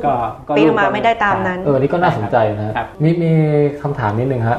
ว่าอันนี้เราไปเชื่อมโยงกับศาสตร์ที่ศึกษาพวกโมเลกุลจากธรรมชาติได้ไหมฮะเช่นไปดูคลอโรฟิลไปดูอะไรในต้นไม้ดอกไม้อะไรพวกนี้โอเคแล้วเอามาแบบว่ามันน่าจะมาประยุกต์กันได้อะไรอย่างเงี้ยแล้วถ้าพูดถึงการเคลื่อนที่ของอิเล็กตรอนนะครับและทำให้มันมีระดับพลังงานสูงขึ้นต่ำลงนะครับก็เราก็จะเห็นได้ง่ายก็คือการที่มันเคลื่อนที่ของอิเล็กตรอนเขาเรียกว่า conjugation นี่แหละมันเป็นสิ่งหนึ่งที่ทำให้สารมีสีครับผมโอเคไหมครับยิ่งโมเลกุลมี conjugation เยอะๆคืออิเล็กตรอนเคลื่อนที่ได้วิ่งได้ไกลเยอะๆสารนั้นก็ยิ่งจะมีสีเข้มขึ้นเรื่อยๆตัวอย่างเช่นแครอทก็จะมีโมเลกุลอย่างนั้นคือเบต้าแคโรทีนครับซึ่งเบต้าแคโรทีนก็จะมีพันธะคู่สลับพันธะเดี่ยวเยอะมากการที่มีพันธะคู่สลับพันธะเดี่ยวนี่แหละทำให้เบต้าแคโรทีนมีสีส้มคือเราความรู้ของเราเนี่ยก็คือว่าเรารู้ว่าถ้าโมเลกุลมันหน้าตาแบบนี้มันจะเกิดสมบัติที่ทำให้ออกมาเป็นสียังไงครับใช่ครับคือมันดูดกลืนสีนี้และตัวมันก็จะปรากฏเป็นอีกสีหนึ่งแสดงว่าหัวไชเท้านี่ไม่ค่อยมีพันธะคู่กับเดี่ยวเยอะก็เป็นโมเลกุลธรรมดามีพันธะเดี่ยวอย่างเดียวอะไรเงี้ยก็จะเป็นเกี่ยวกับก็เรื่องแสงสีนั่นเองครับสีนั่นเองแล้วคำถามว่าแล้วเราเอาโมเลกุลเบต้าแคโรทีนที่มันมีสีอยู่มันมีมีอะไรนะพันธะคู่สลับพันธะเดี่ยวเยอะๆอะไรเงี้ยมันก็มี conjugation ใช่ไหมครับเอามาทำเป็น OLED ได้ไหมมันเปล่งแสงได้ไหมจริงๆไอตัวโคโลฟิลนี้เป็นแพทกลับไปโคโลฟิลละเบต้าแคโรทีนนี้พอมันอยู่ในสารละลายนะครับเราฉายแสง UV เข้าไปมันก็เปล่งแสงนะครับแต่เอามาทำเป็น OLED ได้ไหมไม่ได้แล้วทำไมมันถึงไม่ได้ล่ะว่าจะลืมว่าสารอินทรีย์ทุกตัวนะครับที่มีระบบ conjugation คือมีอิเล็กตรอนเคลื่อนที่ได้มีสีในตัวพวกนี้นะพอมันอยู่ในโซลูชันมันจะเปล่งแสงได้นะครับก็คืออยู่ในรูปสารละลายมีตัวทำละลายอยู่สาเหตุที่มันเป็นอย่างนั้นแล้วพอมาทำ OLED แล้วมันไม่ได้เพราะว่า OLED กับในรูปโซลูชันมันต่างกัน OLED ก็คือเราเอาสารที่เป็นโซลูชันนั้นมาทำเป็นฟิล์มคือเรียกว่า solid state นั่นเองคือเป็นของแข็งคือกำจัดตัวทำละลายออกสถานะที่มันต่างกันระหว่างของแข็งกับของเหลวก็คือโมเลกุลของสารมันจะอยู่ห่างกันโอเคไหมครับถ้ามันอยู่ในรูปของสารละลายมันจะมีโมเลกุลตัวทำละลายล้อมรอบกันไว้อยู่เพราะนั้นมันจะไม่อยู่ใกล้กันแต่ถ้ามันเป็นของแข็งมันไม่มีตัวทำละลายแล้วโมเลกุลมันก็จะมาชิดกันมากซ้อนๆกันอยู่นะครับแต่ข้อเสียของสารอินทรีย์เมื่อมันอยู่ในรูปของ solid state หรือเรียกว่าของแข็งนั่นก็คือพอมันอยู่ใกล้กันมากนะครับสมบัติที่มันจะคลายแสงออกมานั้นมันจะหายไปก็เรียกว่า fluorescent quenching นะครับแออัดเกินไปมันคลายไม่ออกเพราะว่าพออิเล็กตรอนมันก็ได้เกิดกระบวนการเดียวกันพอเรากระตุ้นมันแล้วนะครับอิเล็กตรอนจากสภาวะพื้นก็ขึ้นไปที่สภาวะกระตุ้นแต่อิเล็กตรอนตัวนั้นพอโมเลกุลมันอยู่ใกล้กันมากมันไม่ยอมกลับลงมาโดยการคลายแสงมันกระโดดไปหาอีกคนอื่นอันนึกออกแล้วมาครับมันอยู่ใกล้กันเอางี้นะโมเลกุลก็คือเป็นพวกเราแล้วพวกเรานะเอาโยนมันในสระว่ายน้ำน่ะก็ต้องมีห่วงยางพอมีห่วงยางก็ไม่ชนกันใช่ไหมมีคนส่องไฟมาปุ๊บก็เลยมีพื้นที่รอดให้แสงผ่านไปได้แต่พอขึ้นมาเหนือสระว่ายน้ำต้องถอดห่วงยางออกแล้วมายืนเบียดกันให้มากที่สุดพอเบียดกันแสงก็ไม่ผ่านน่ะแล้วบางทีก็เราก็ปีนขึ้นไปเหยียบอยู่บนหลังพี่หมีบ้างปีนข้ามไปเลยน่ะอันนี้วิธีจำเพราะว่าถ้าชิดกันชิดกันมากๆเป็นของแข็งปุ๊บแสงไม่ออกไม่ผ่านไม่ออกเลยนะฮะโอเคมันไม่ใช่แสงไม่ผ่านนะมันไม่ออกเลยแสงไม่ออกจากตัวเราใช่ไม่ออกเลยเราต้องเป็นคนเปล่งแสงเองใช่ครับเพราะว่าคนที่มันอยู่ใกล้ๆนั้นนะครับมันก็จะมีระดับพลังงานได้เหมือนกันมันก็กระโดดไปอีกคนนึงแทนที่มันจะปล่อยมามันก็กระโดดไปเรื่อยมีลูกบอลลูกนึงแทนที่จะได้ตกพื้นแล้วปล่อยแสงออกมาก็ชิ่งกันอยู่บนหัวคนนั้นครับก็เรียกว่าquenching นั่นเองเพราะฉะนั้นเราก็ต้องเลือกสรรหาโมเลกุลที่มันไม่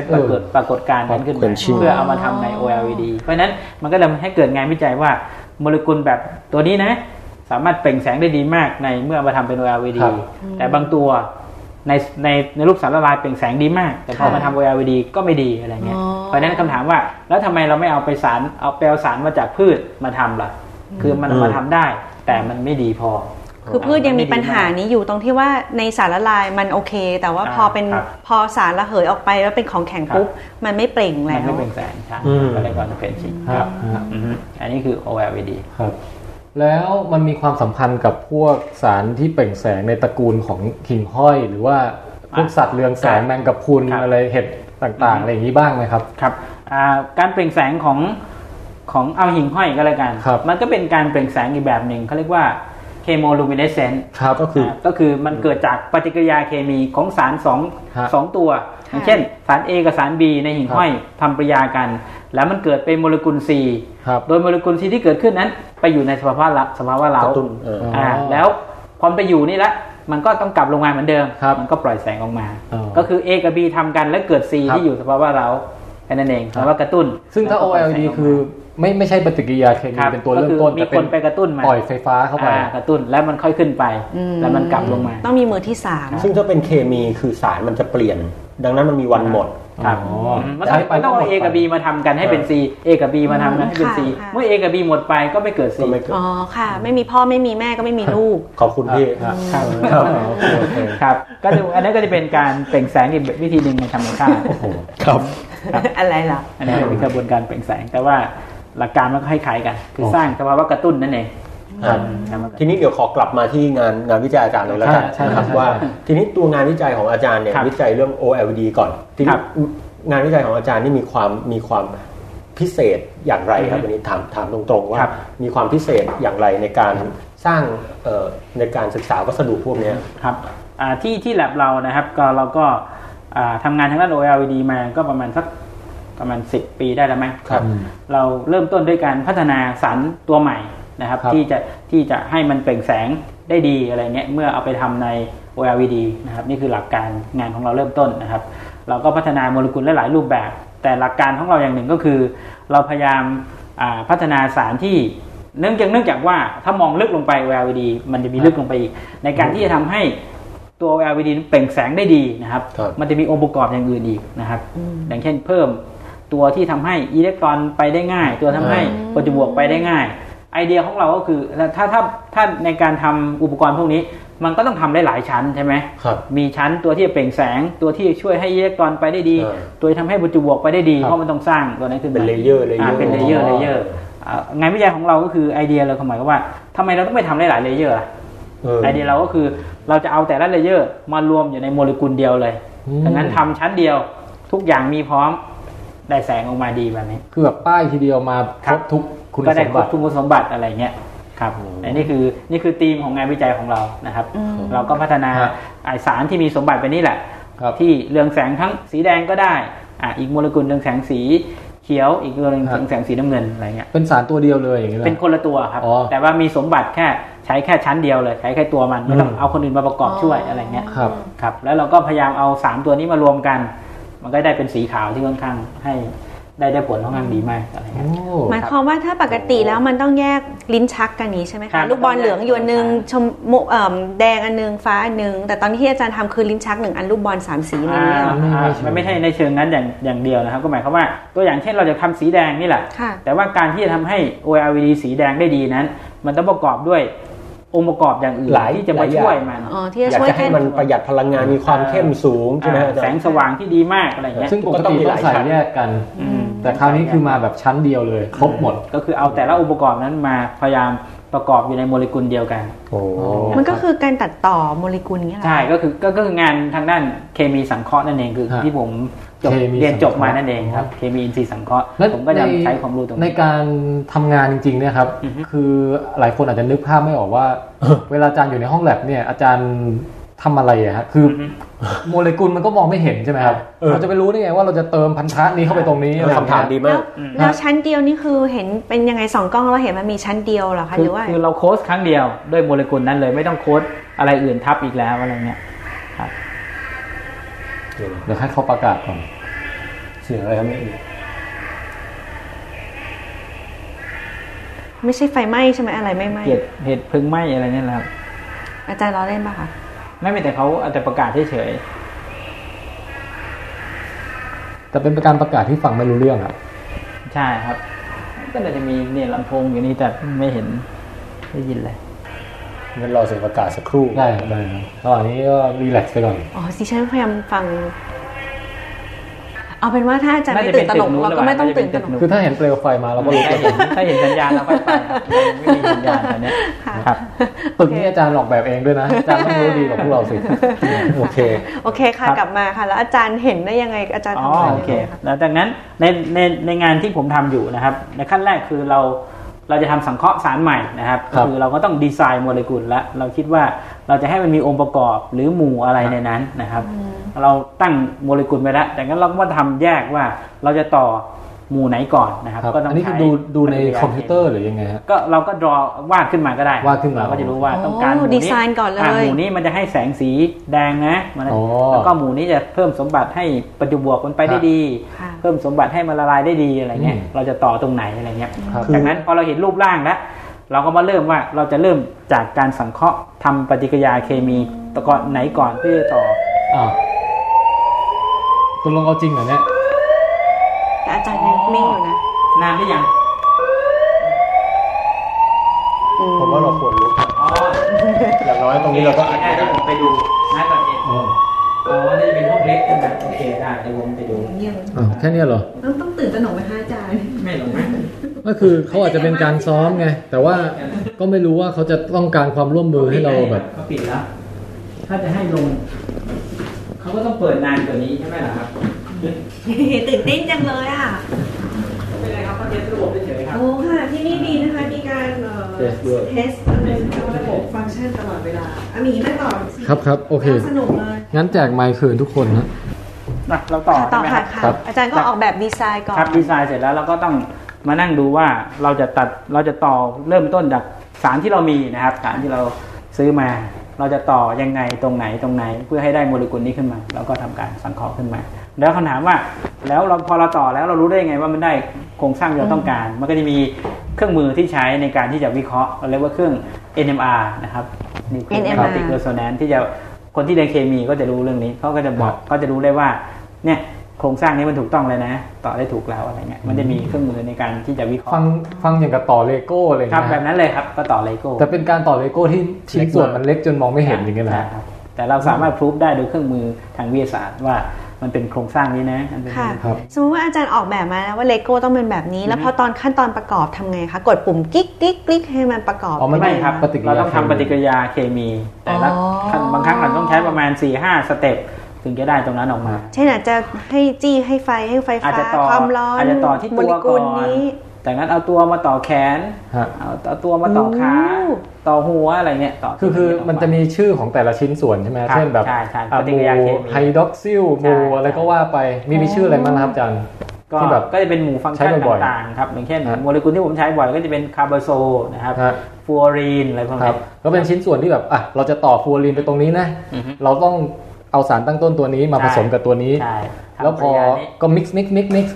ได้ออกปุ๊บไปทดสอบซิมันต่อได้สำเร็จตามที่เราคิดมาอย่างนี้ใช่ไหมโดยทดสอบคุณสมบัติว่าเป็นอย่างที่เราต้องการตอนแรกหรือเปล่านี่นะคะฟังดูแบบล้ำมากก็จะเป็นงานทางด้านเคมีเรียกว่าเคมีอินทรีย์สังเคราะห์นะครับทีนี้ปัญหาที่ผมอยากรู้ต่อไปก็คือว่าแล้วเราจะรู้ได้ยังไงว่าถ้าเราอยากได้สารที่เรืองแสงสีแดงเนี่ยเราจะวาดออกเราจะวาดได้ยังให้มันจะประกอบเพราะว่าตรงนี้มันเป็นองค์ความรู้ที่ก็สั่งสมกันมาใช่ไหมครับก็อาจจะเริ่มต้นด้วยง่ายๆก็คือที่เราคุยกันเนี่ยเริ่มต้นสารสีแดงก็คืออะไรครับอิเล็กตรอนจะต้องวิ่งไกลๆครับเลยมีคอนจูเกชันเยอะๆนั่นเองก็ตัวไหนมีสมบัตินี้ก็ไปเลือกมาเราก็ไปดูมาเราจะต่อยังไงให้มันได้อิเล็กตรอนวิ่งได้ไกลๆเพื่อให้พลังงานมันแคบๆเท่ากับสีแดงอะไรเงี้ยซึ่งตรงนี้มันน่าจะใช้คอมพิวเตอร์ก็สามารถใช้คอมพิวเตอร์คำนวณช่วยได้ครับคือผมเข้าใจอย่างนี้พี่แทนว่ามันใช้ความรู้เก่าไม่ได้เพราะว่าความรู้เก่ามันเป็นความรู้พื้นฐานของธาตุต่างๆเนี้ยมีโมเลกุลอาจจะมีแต่เรามีสมบัติในใจพี่ซึ่งของเก่ามันอาจจะไม่เคยมีอย่างเงี้ยสมมุติ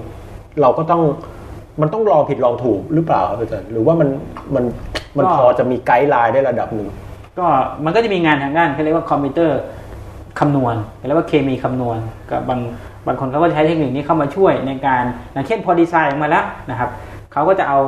ไปคำนวณก่อนว่าไอ้ที่เราดีไซน์นั้นมันได้หรือเปล่าจริงๆที่เราคิดไว้ไหมเนี่ยถ้าไม่ได้ต้องเติมอะไรแต่จนกว่ามันแน่ใจแล้วค่อยเอามาสังเคราะห์ลองสังเคราะห์ดูดังนั้นตอนแรกมันต้องออกแนวลองเข้าใจว่าต้องมีการลองผิดลองถูกด้วยนะเราว่ามันต้องคล้ายๆกับการทำอาหารแน่เลยอ่ะคือเบื้องต้นเราพอรู้คุณสมบัติบางอย่างของมันบ้างเรารู้ว่าใส่เกลือแล้วเค็มใช่แต่ว่าเราอยากให้มันกลมกล่อมนัวๆเนี่ยมันคืออะไรนะเราก็ทดสอบใส่นู่นใส่นี่ใส่สมุนไพรใส่นู่นใส่นี่แต่ว่าในหัวเราดีไซน์ว่าวันนี้อยากกินหมูอบน้ำผึ้งสูตรที่มันมีกลิ่นหอมนิดนึงก็จะต้องแบบพื้นฐานเรารู้แล้วหมูต้องอบยังไงต้องประกอบใส่อะไรยังไงใส่เกลือเพิ่มไหมหรือใส่ใบกะวานแล้วก็ออกแบบว่าลองทดสอบทำละมั้งนี่คือเวอร์ชั่นที่แบบนะก็เปรียบเสมือนอาจารย์เป็นพ่อครัวประเภทใช่ครับก็คือนักเคมีสังเคราะห์ก็คือก็เก็บเทียบได้กับนักปรุงพ่อครัวนั่นเองครับต้องปรุงเป็นเชฟโอเคเชฟกับแชมเปี้ยนใจฮะแล้วแต่พอเราได้โมเลกุลออกมาแล้วนะครับเราพิสูจน์แล้วว่ามันได้ใช่ตรงนี้จริงแล้วใน lab เราก็จะเอาไปขึ้นรูปเป็นตัว OLED ด้วยเราทำฟิสิกส์ด้วยที่ lab เรานะครับแล้วก็ดูว่า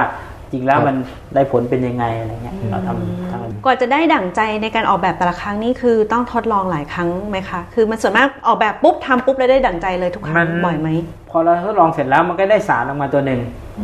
แล้วเราก็ไปศึกษาวิเคราะห์เราก็รีพอร์ตโดยการเขียนเปเปอร์อะไรมันก็จะเป็นงานใหม่ชิ้นหนึ่งขึ้นมาซึ่งมันก็จะเป็นงานออกมาแล้วเราก็คิดว่ามันระดับหนึ่งแต่เราก็ต้องพัฒนาต่อไปเรื่อยๆก็ให้มันดีกว่าตัวนี้ไปเรื่อยๆอะไรอย่างเงี้ยก็แสดงว่าจริงๆก็ไม่ได้แบบว่าไม่ต้องเทหม้อทิ้งทุกครั้งก็คือทำครั้งแรกก็ได้ดั่งใจเลยใช่ไม่ได้ดั่งใจคือว่ามันก็จะเป็นโน้ตฮาวหรือว่าความรู้หนึ่งที่ออกมาแต่เราคิดว่าแล้วเราก็ต้องมองว่าความตรงนั้นมันดีพอหรือยังหรือมันต้องเพิ่มเติมอะไรไหมทำต่อไปอีกพัฒนาไปเรื่อยๆมันก็ต้องพัฒนาไปเรื่อยๆมันยังไม่มีอะไรคือความรู้มันไม่มีที่สิ้นสุดอยู่แล้วครับ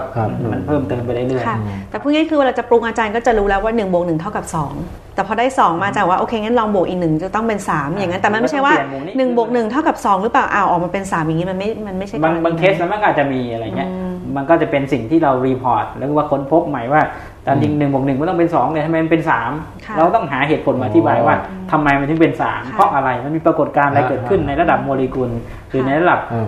เวลาทำ device มันเกิดอะไรเกิดขึ้นนั่นคือสิ่งที่เราจะค้นพบแล้วความรู้ก็จะต่อยอดไปเรื่อยๆที่บันถามคือแค่มันอยากรู้ว่ามันยากมากไหมกว่าที่เราจะขั้นตอนในการดีไซน์แล้วสุดท้ายมาได้ผลผลิตอย่างที่เราต้องการดีไซน์เนี้ยค่ะคือมันเป็นเรื่องยากมากไหมต้องใช้เวลานานไหมมันต้องผิดพลาดบ่อยหรือเปล่าอะไรเงี้ยลองผิดลองถูกเยอะไหมหรือว่าจริงๆมัน process ที่ค่อนข้างตรงไปตรงมาอะไรเงี้ยค่ะก็คือที่เราคุยกันนี่คือมันดูง่ายมากนะครับเพราะอาจารย์พูดให้ฟังดูง่ายแต่พอเราไปทำจริงๆมันก็จะมีความยากในตัวตัวอย่างเช่นเราดีไซน์โมเลกุลนี่มามันต้องทำปฏิกิริยานี้ไปทำปฏิกิริยานี้บางครั้งเราคิดว่าปฏิกิริยานี้ทำแล้วต้องได้ตรงนี้มันไม่ได้ เราก็ต้องมาเปลี่ยนปฏิกิริยา นี่ไง ก็คือมันจะมีความยากในตัวของมันอยู่แล้วอาจารย์เคยถึงขั้นแบบปวดหัวไม่ไหวแล้ววันนี้ไม่ทำงานแล้วกลับบ้านดีกว่าดู X-Men ดีกว่าก็มีครับนักศึกษาบางคนบอกว่าทำไม่ได้หยุดไปก่อนพักไปก่อนทำอย่างอื่นไปก่อนแล้วค่อยกลับมาทำใหม่อันนี้คืองานวิจัยนะครับก็ถ้าเราคิดว่านั่งเขียนแล้วมันจะออกมาแบบนี้ทุกคนก็ทำไปหมดละใช่ค่ะมันก็จะง่ายใช่อันนี้งานวิจัยก็จะเป็นแบบนี้ครับบางครั้งมันไม่ได้ต้องมีการปรับเปลี่ยนหรือต้องหาแนวทางใหม่เพื่อให้ได้ตัวนี้เราคิดว่าแนวทางนี้จะได้มันไม่ได้เราก็ต้องเปลี่ยนใหม่ต้องหาวิธีต้องคิดวิธีใหม่เพื่อให้มันได้ตรงนี้มาหรือแม้กระทั่งว่าหาวิธีแล้วมันยังไม่ได้ตรงนี้เราลองปรับโมเลกุลใหม่ได้ไหมอะไรเงี้ยมีความท้าทายนะก็ซับซ้อนอยู่อาจารย์เขาพูดแบบง่ายๆให้เราฟังแต่จริงๆการทำงานนี้ยากนะคะอาจารย์ครับก็คือสำหรับนักศึกษาคนที่ทำคือนักศึกษาปริญญาเอกนั่นเองการเรียนปริญญาเอกมันก็มีทั้งความสุขความทุกข์น้ำตามีหมดเลยครับประกอบกัน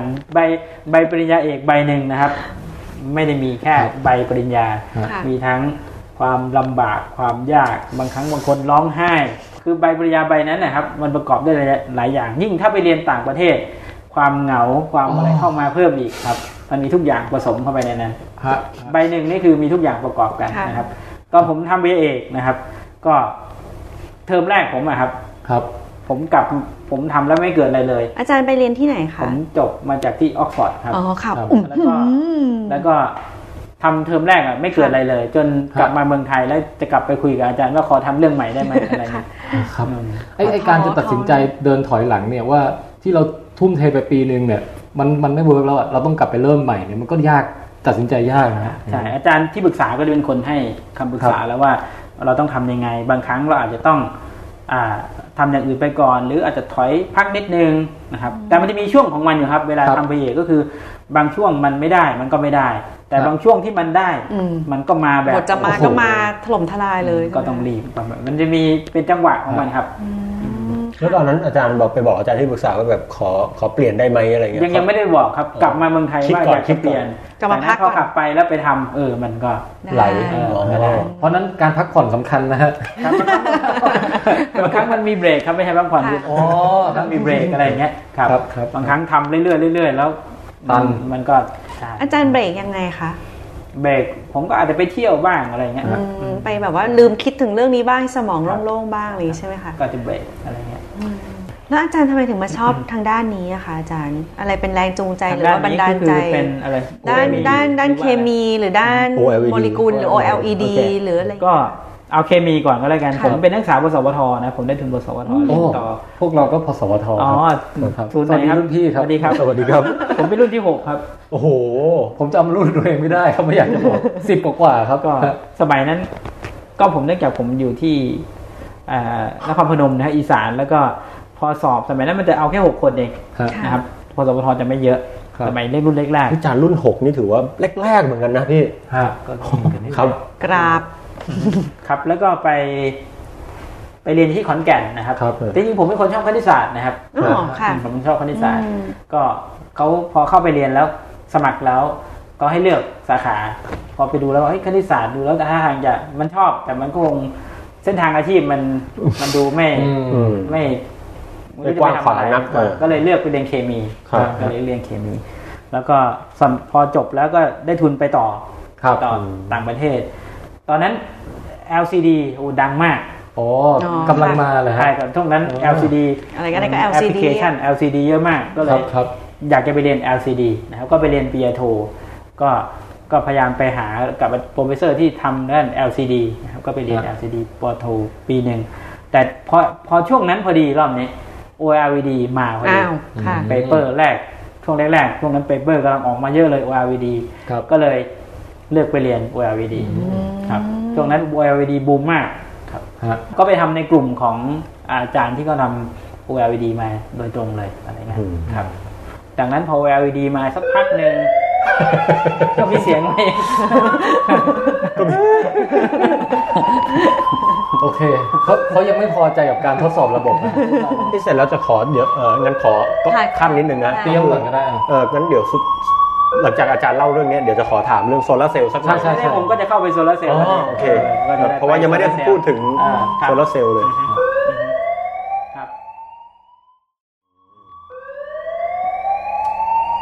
รอบนี้หวอนานนะ ใช่ โอ้หยุดแล้ว เฮ้ย ขอดื่มด่ำความเงียบนิดนึงโอเค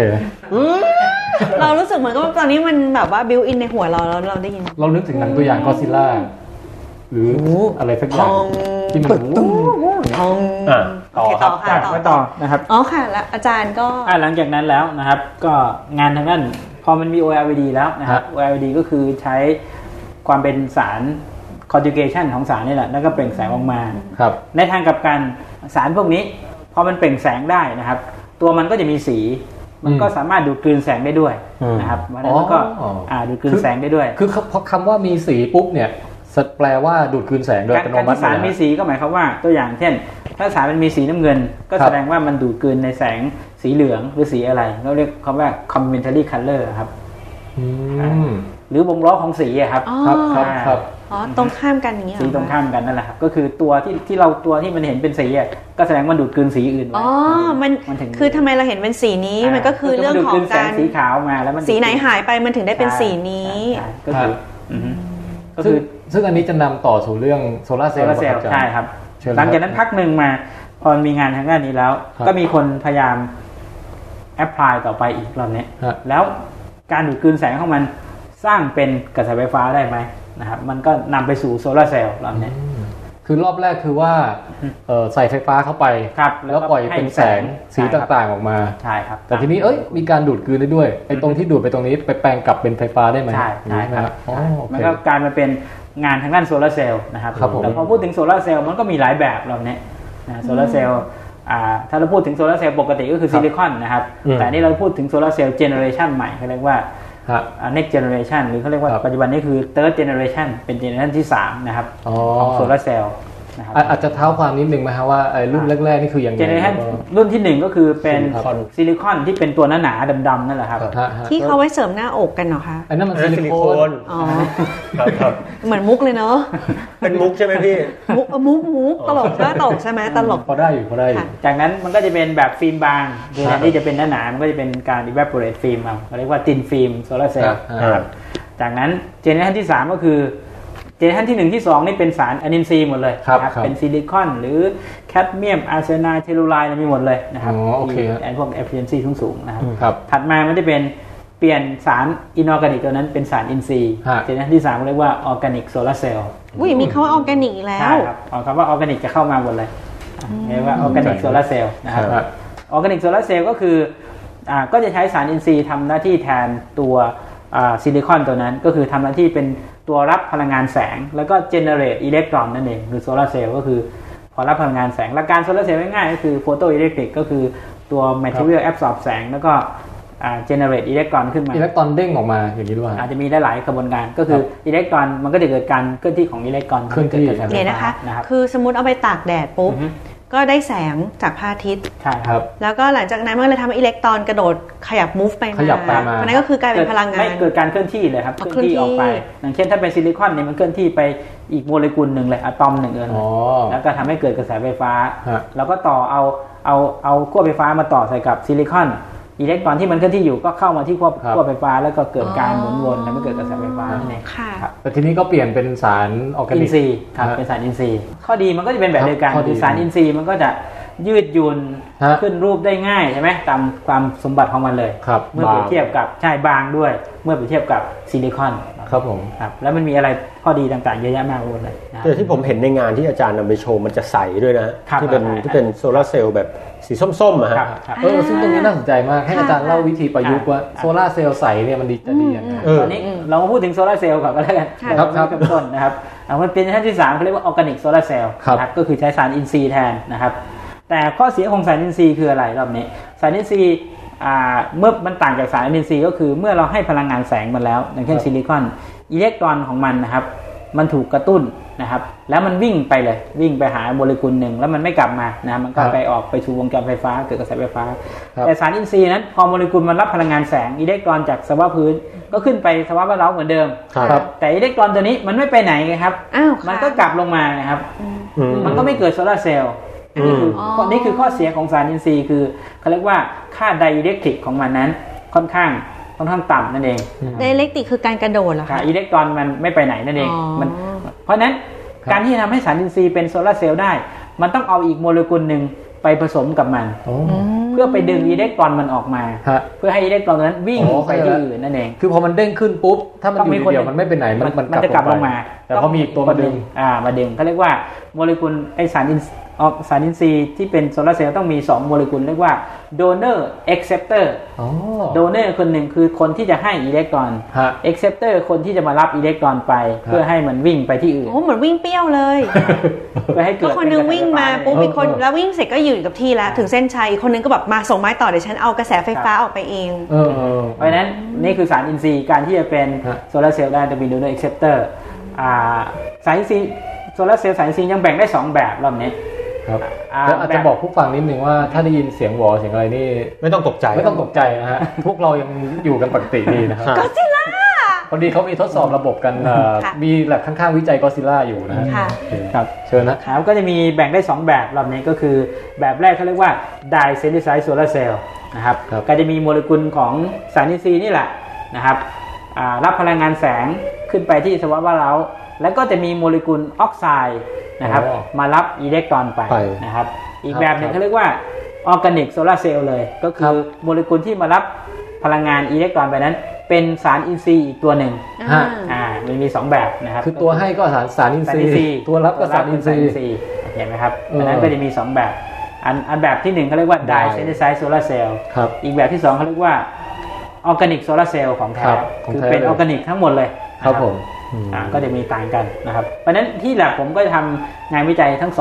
องแบบนะครับก็คือทำทั้ง Dye-sensitized solar cell แล้วก็ออร์แกนิกโซลาร์เซลล์จริงๆแล้วพูดถึง Dye-sensitized solar cell ก่อนนะครับ Dye-sensitized solar cell ก็คือโซลาร์ชื่อมันก็คือเซลล์แสงอาทิตย์ชนิดสีย้อมนะครับไวแสงนะครับก็คือมีโมเลกุลสีย้อมก็คือโมเลกุลของไดนั่นเองมารับพลังงานแสงนะครับได้คือย้อมกับสีย้อมนั่นเองจริงแล้ว Dye-sensitized solar cell นี่คือมันมีไอเดียมาจากการสะท้อนแสงของพืชนะครับ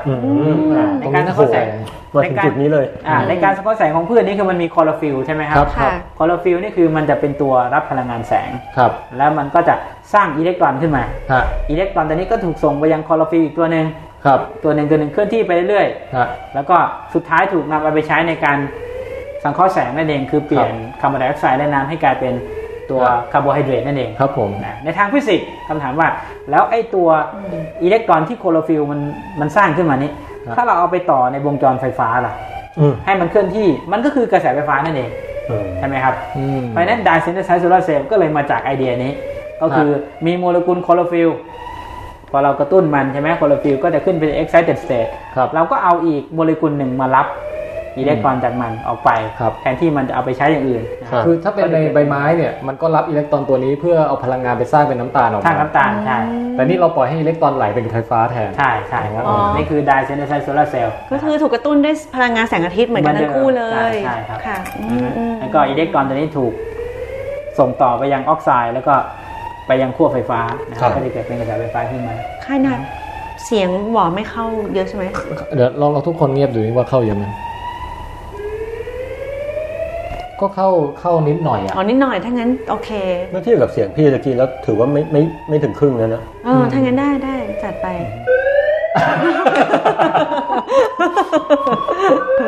โอเคงั้นเราต้องเบรกแล้วงั้นผมไปซื้ออเมซอนกินแป๊บนึงดีกว่าทำไมครับเดี๋ยวผมให้นักศึกษาซื้อให้เอาอะไรครับเอาอเมซอนก็ได้ครับฟอนซอนประเภทไหน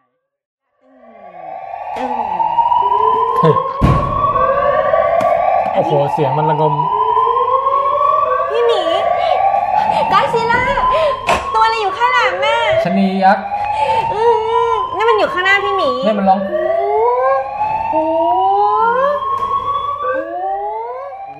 พร้อมครับต่อครับตะกี้ถึงไหนแล้ววะลืมคลอโรฟิลป่ะคลอโรฟิลโอเคครับคลอโรฟิลแทนที่จะปล่อยให้อิเล็กตรอนพืชนำไปใช้แล้วก็ดึงมาทำให้มันเป็นวงจรหรือทำเป็น device ขึ้นมาก็จะเป็น Dye-sensitized solar cell นะครับก็ถ้ามองภาพรวม Dye-sensitized solar cell แต่ละตัวนะครับตอนนี้ก็จะมี Dye-sensitized solar cell ปัจจุบันนี้ก็ efficiency อยู่ที่ประมาณ 13% นะครับในระดับสเกลซึ่ง ดีหรือไม่ดีขนาดไหนนะเทียบกับโซลาร์เซลล์อื่นๆที่มีมาถ้าเป็นโซลาร์เซลล์ถ้าเป็นซิลิคอนนะครับถ้าเป็นหลักสเกลอยู่ที่ประมาณ 25% นะครับ 25-30%แต่ถ้าเป็นตัวที่เป็นคอมเมอร์เชียลแผงอยู่ที่ประมาณ 10-7% 10-15% นะครับอันนี้ก็ไม่เลวเลยแต่ถ้าเป็นไดเซนเทอร์ไซด์โซลาร์เซลล์ก็มีคนพยายามแลบผมก็พยายามทำแผงใหญ่เหมือนกันนะครับมันอยู่ที่ประมาณ7 กว่าเปอร์เซ็นต์ 7-10% ครับ 7-10% เพราะฉะนั้นก็ต้องมองคำว่าเปอร์เซ็นต์ตรงนี้ก็หมายถึงว่าให้แสงไปเท่าไหร่แล้วได้ไฟออกมาเท่าไหร่ให้แสงไป100ให้โฟตอนไป100ตัวให้อิเล็กตรอนไปแค่7ตัวอะไรเงี้ย10ตัวเปอร์เซ็นต์นั่นเองครับว่าถ้าพูดถึงไดเซนเทอร์ไซด์โซลาร์เซลล์หรือว่าออร์แกนิกโซลาร์เซลล์ข้อดีอย่างหนึ่งนอกจากที่เขามองไว้ก็คือมันจะราคาถูกนะครับเพราะว่ามันกระบวนการขึ้นรูป device มันจะง่ายกว่านะครับเพราะว่าถ้าเป็นซิลิคอนมันต้องปลูกผึกนะครับต้องใช้ตัว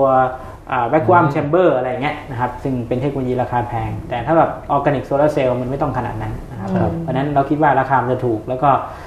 ราคาสารอินทรีย์ก็น่าจะถูกด้วยและนอกจากนั้นมันไม่ต้องเกี่ยวข้องกับโลหะหนักอันนั้นมันจะเป็นมิตรต่อสิ่งแวดล้อมข้อดีของมันมีข้อดีหลายอย่างที่เขามองไว้นะครับโซล่านี่คือต้องเป็นพลังงานจากแสงอาทิตย์เท่านั้นเหรอคะสมมติอาบันทดสอบเอาไฟฉายหรืออะไรส่องไปอย่างเงี้ยมันได้พลังงานออกมาไหมคะข้อดีของมันอย่างนึงก็คือถ้าเป็นตัวซิลิคอนนะครับ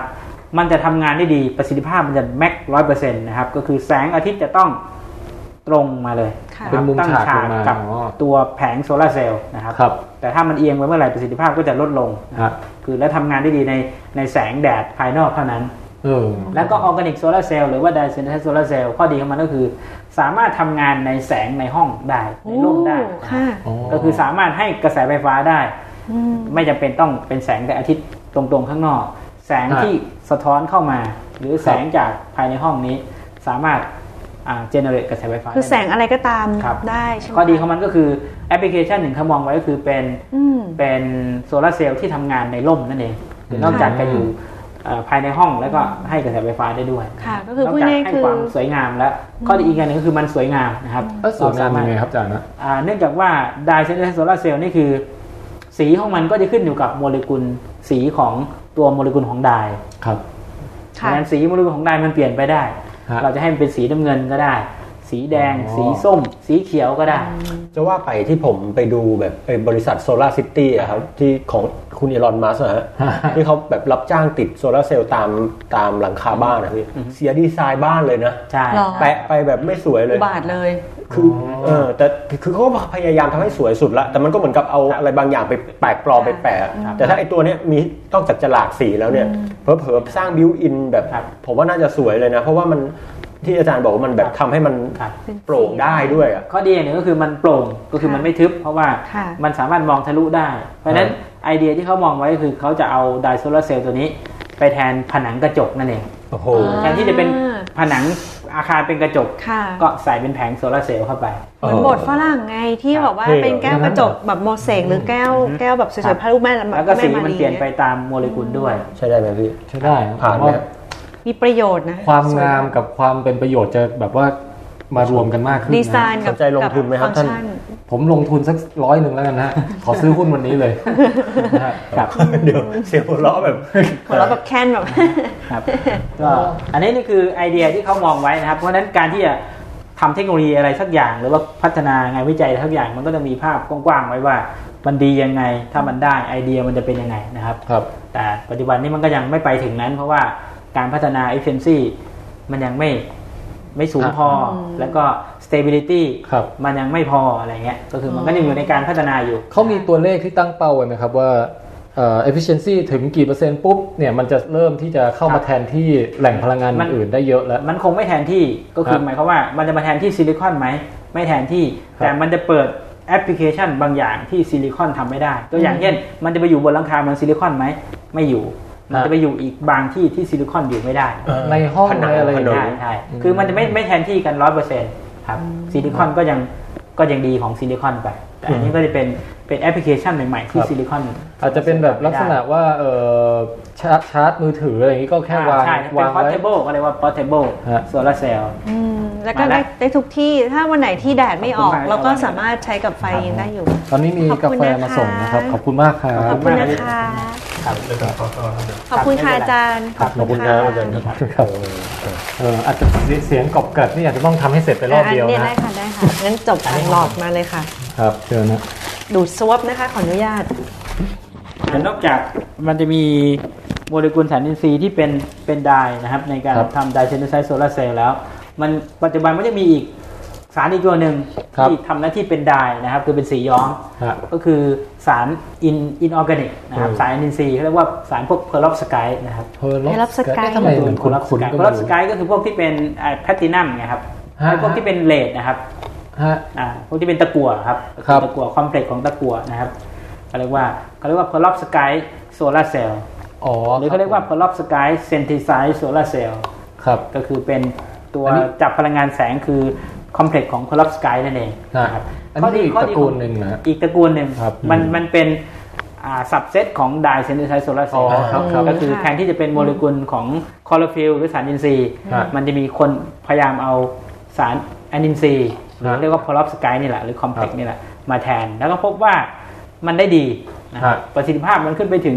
20% โอ้โหสูงเลยสูงกว่าปกติอีก แต่ปัญหาของ Pearl of Sky ก็คือประสิทธิภาพมันสูงดีก็จริงนะครับstability มันยังไม่สูงพอและข้อเสียอีกหนึ่งก็คือมันมีเลดมันมีตะกั่วนั่นเองไม่เป็นมิตรอันตรายใช่ครับอันนี้ก็เป็นงานวิจัยนั่นเองนะครับน่าสนใจจังเลยค่ะอาจารย์มันเหมือนกับมีความเป็นไปได้หลายอย่างงานวิจัยมันก็แตกแขนงไปเรื่อยๆนะครับสาเหตุอย่างหนึ่งก็คือเพื่อทำยังไงที่ทำให้ประสิทธิภาพมันสูงขึ้นนั่นเองเพื่อให้สามารถที่จะคอมเมอร์เชียลได้นั่นเองนะครับแล้วก็เหมือนกับก็พัฒนาไปเรื่อยๆได้ 25% แล้วปีหน้าต้องเอาให้ได้ 27% อะไรอย่างนี้นี่คือทิศทางงานวิจัยทำยังไงคุณจะทำให้ได้อย่างเงี้ยแล้วการก้าวหน้านี่อาจจะก้าวทีละนิดแต่คือเราคงไม่ก้าวกระโดดแบบเปี้ยงใหญ่ทีเดียวได้เกิดอะไรใหม่ๆมาแต่มันจะคนนี้เติมตรงนี้นี่คนนี้เติมแฟกเตอร์นี้มันคนเติมแฟกเตอร์นี้มาประกอบไฟและดีขึ้นนี่ไปเรื่อยๆอะไรเงี้ยอันนี้ก็คือพูดถึงในวงการของการทำงานทั่วโลกอะไรอย่างนี้ใช่ไหมคะเช่นว่าถ้าอาจารย์ค้นพบงานวิจัยแบบหนึ่งก็คือทำเปเปอร์ออกไปคนอื่นก็สามารถที่จะมาต่อยอดไปได้นี่คือผสมไปเติมใส่นั่นใส่นี่นี่คือในโลกของการทำงานคือแต่ละคนเนี่ยช่วยกันต่อจิ๊กซอว์กันเป็นฟันเฟืองขึ้นไปนี่คือสาเหตุที่เราตีพิมพ์ผลงานนะครับเพื่อให้ทุกคนรับรู้ว่าเนี่ยเราทำอย่างนี้นะเป็นอย่างนี้มันเกิดผลอย่างนี้นะอะไรเงี้ยคือสิ่งที่ค้นพบอยู่ที่ระยองเนี่ยฮะมันก็จะแพร่กระจายไปทั่วโลกใช่ไหมวงจรมันเป็นยังไงครับอาจารย์คือคล้ายๆแบบกว่าที่ความรู้ในห้องแลบจะกลายมาเป็นอยู่ในมือถือหรืออยู่ในโทรทัศน์อะไรอย่างเงี้ยฮะวงจรการกระจายของไอตัวโน้ตฮาวตรงนี้ฮะมันก็ผ่านการตีพิมพ์นะครับตีพิมพ์ผลงานหรือบางคนอาจจะเขียนเป็นพาเทนต์ที่คิดว่ามันสำคัญมากอะไรเงี้ยบางคนคิดว่าสำคัญมากกว่านั้นแล้วเราค้นพบที่ดีที่อันนี้มากบางคนเขาก็สปินออฟไปทำบริษัทไปทำสปินออฟหมายถึงว่าแยกตัวออกไปทำก็คือไม่ต้องแยกตัวไปลงทุนตั้งบริษัทเพื่อที่จะมาสนับสนุนเพื่อเอาเทคโนโลยีที่เราได้นี้ไปทำจริงเลยทำจริงเห็นแล้วว่ามันทำได้เลยก็ไปทำจริงพอทำจริงแล้วบริษัทใหญ่เห็นซื้อขายนี่คือเวลาอาจารย์ทุกคนทำเรียกว่าทำสปินออฟคนที่เวลาอาจารย์เขาไปทำตั้งบริษัทเองเขาไม่ได้คิดที่จะเอาไปทำขายหรอกคิดให้บริษัทใหญ่มาซื้อเทคโอเวอร์นั่นเองครับแล้วคนไทยเราเนี่ยไปอยู่เป็นไซส์เล็กไซส์ใหญ่ยังไงบ้างคะในวงจรทั้งหมดนี้ครับคือไปอยู่มากน้อยแค่ไหนครับคนไทยนะครับถ้ามองถึงงานโซลาร์เซลล์ตอนนี้ที่แลบที่เมืองไทยก็ยังมีแลบที่ทำค่อนข้างยังน้อยนะครับเพราะว่าอย่าลืมว่างานทางด้านนี้มันเป็นทั้งงานทางด้านเคมีแมทเทอเรียลแล้วก็ฟิสิกส์ครับผมแต่ที่บ้านเราข้อเสียงานวิจัยแต่ละเรื่องที่บ้านเราก็คือเราเชี่ยวชาญอันละอย่างพออันละอย่างเสร็จแล้วมันไปไม่สุดไงครับ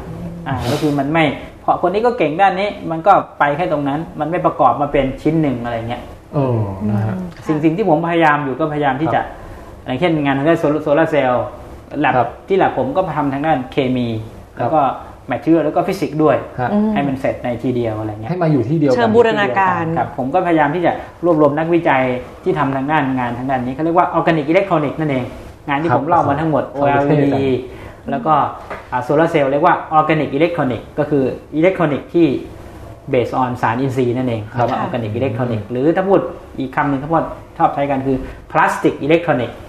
แต่อันนี้ฟังดูไม่เท่เท่าออร์แกนิกคืออิเล็กทรอนิกส์ที่เป็นพลาสติกนั่นเองมีสภาพยืดหยุ่นครับยืดเราก็พยายามที่จะ รวบรวมนักวิจัยในฟิลนี้ที่บ้านเรามาร่วมมือกันอะไรเงี้ยที่ผมพยายามที่จะทำที่นี่นะครับเพราะว่าที่นี่ผมก็จะมีทั้งแลบเคมีแล้วก็ฟิสิกส์ที่ค่อนข้างพร้อมอะไรเงี้ยเพราะบางคนบางแลบอย่างเช่นที่อาจารย์ที่มหิดลเขาทำเคมีอย่างเดียวเขาเทสฟิสิกส์ไม่ได้เขาก็จะส่งนักศึกษามาที่นี่อะไรเงี้ยหรืออาจารย์ที่จุฬาอะไรเงี้ยเขาทำฟิสิกส์อย่างเดียวเขาไม่มีสารเคมีอะไรเงี้ยเขาก็จะเอาสารเคมีเราไปหรือส่วนมากก็จะเป็นทำเคมีอย่างเดียวเขามาทำฟิสิกส์ที่นี่อะไรเงี้ยก็จะเป็นงานประมาณประเภทนี้ผมก็มี collaboration แบบนี้ค่อนข้างเยอะแล้วอย่างสกวนี่ก็คือให้ทุนใช่ไหมครับสกวที่เป็นคนให้ทุนครับผมถ้าอย่างนั้นให้อาจารย์ช่วยโปรโมทสถาบันต่อเลยฮะว่าเด็กที่สนใจยังไงถึงอยากมาทำงานหรืออยากมาเรียนมีอะไรให้สมัครได้บ้างครับครับตอนนี้ถ้าพูดถึงที่แลบผมก่อนก็แล้วกันเล็กก่อนก็คือที่แลบผมนี่ก็จะเป็นงานทางด้านออร์แกนิกอิเล็กทรอนิกส์นะครับครับผมก็คือเราก็เทรนนะครับนักศึกษาทั้งทางเคมีนะครับคุณที่อยากทำเคมีทางด้านออร์แกนิกอิเล็กทรอนิกส์ทำสังเคราะห์สารใหม่ๆที่มีสมบัติทางด้านนี้อะไรเงี้ยก็มาที่แลบเราได้แล้วก็หรือว่าคนที่เป็นฟิสิกส์จ๋าเลยนะครับคุณอยากทำฟิสิกส์ของทางด้านฟิสิกส์จ๋าไหมไม่อะพี่คนที่ฟิสิกส์ครับใช่ไหมฟิสิกส์ครับโอเคเชิญคนที่อยากทำฟิสิกส์ทางด้านออร์แกนิกอิเล็กทรอนิกส์อะไรเงี้ยเราก็มีแลบที่จะให้ทำได้ก็มาเทรนได้หรือบางคนอยากทำทั้งด้านทั้งเคมีแล้วก็ฟิสิกส์ก็ทำได้คือทำพัฒนาแมททีเรียลตัวเองแล้วก็ศึกษาฟิสิกส์เองนะครับอันนี้คือที่แลบเรานะครับที่แลบเราแล้วก็เทรนทางด้านนี้นะครับเราก็ทำออร์แกนิกอิเล็กทรอนิกส์หลายแบบนะครับทาง OLED โซลาร์เซลล์ทั้งที่เป็นออร์แกนิกโซลาร์เซลล์โซลาร์สกายนะครับแล้วก็ไดเซนเซอร์โซลาร์เซลล์แล้วก็เราทำพวกเซนเซอร์นะครับด้วยโอเฟกมีเรื่องเกี่ยวเซนเซอร์ด้วยซึ่งวันนี้ยังไม่ได้แตะเลยนะฮะครับมีงานเซนเซอร์ด้วยเซนเซอร์ที่หมายถึงว่าแบบถ้าเกิดหนังโป๊อะไรอย่างนี้ก็จะมีการเซ็นเซอร์ไม่ใช่พี่ไม่ใช่หมายถึงตัวตรวจจับหมายถึงตัวตรวจจับผมว่าสายงานมันจะไปเกี่ยวข้องกับภาพยนตร์ด้วยหรือเปล่านะฮะนอกจากฟิสิกส์ชีวะอะไรต่างๆไม่แน่ที่วอเมื่อกี้เนี่ยจะเป็นเกี่ยวกับเรื่องของเซ็นเซอร์เนี่ยแหละโอเค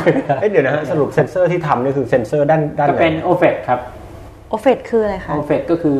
Organic Field Effect Transistor นะครับเป็นทรานซิสเตอร์แบบหนึ่งที่ใช้โมเลกุลสารคืออะไรที่นี่จะออร์แกนิกหมดใช่ไหมครับเป็นออร์แกนิกอาจารย์ทานออร์แกนิกไหมคะไม่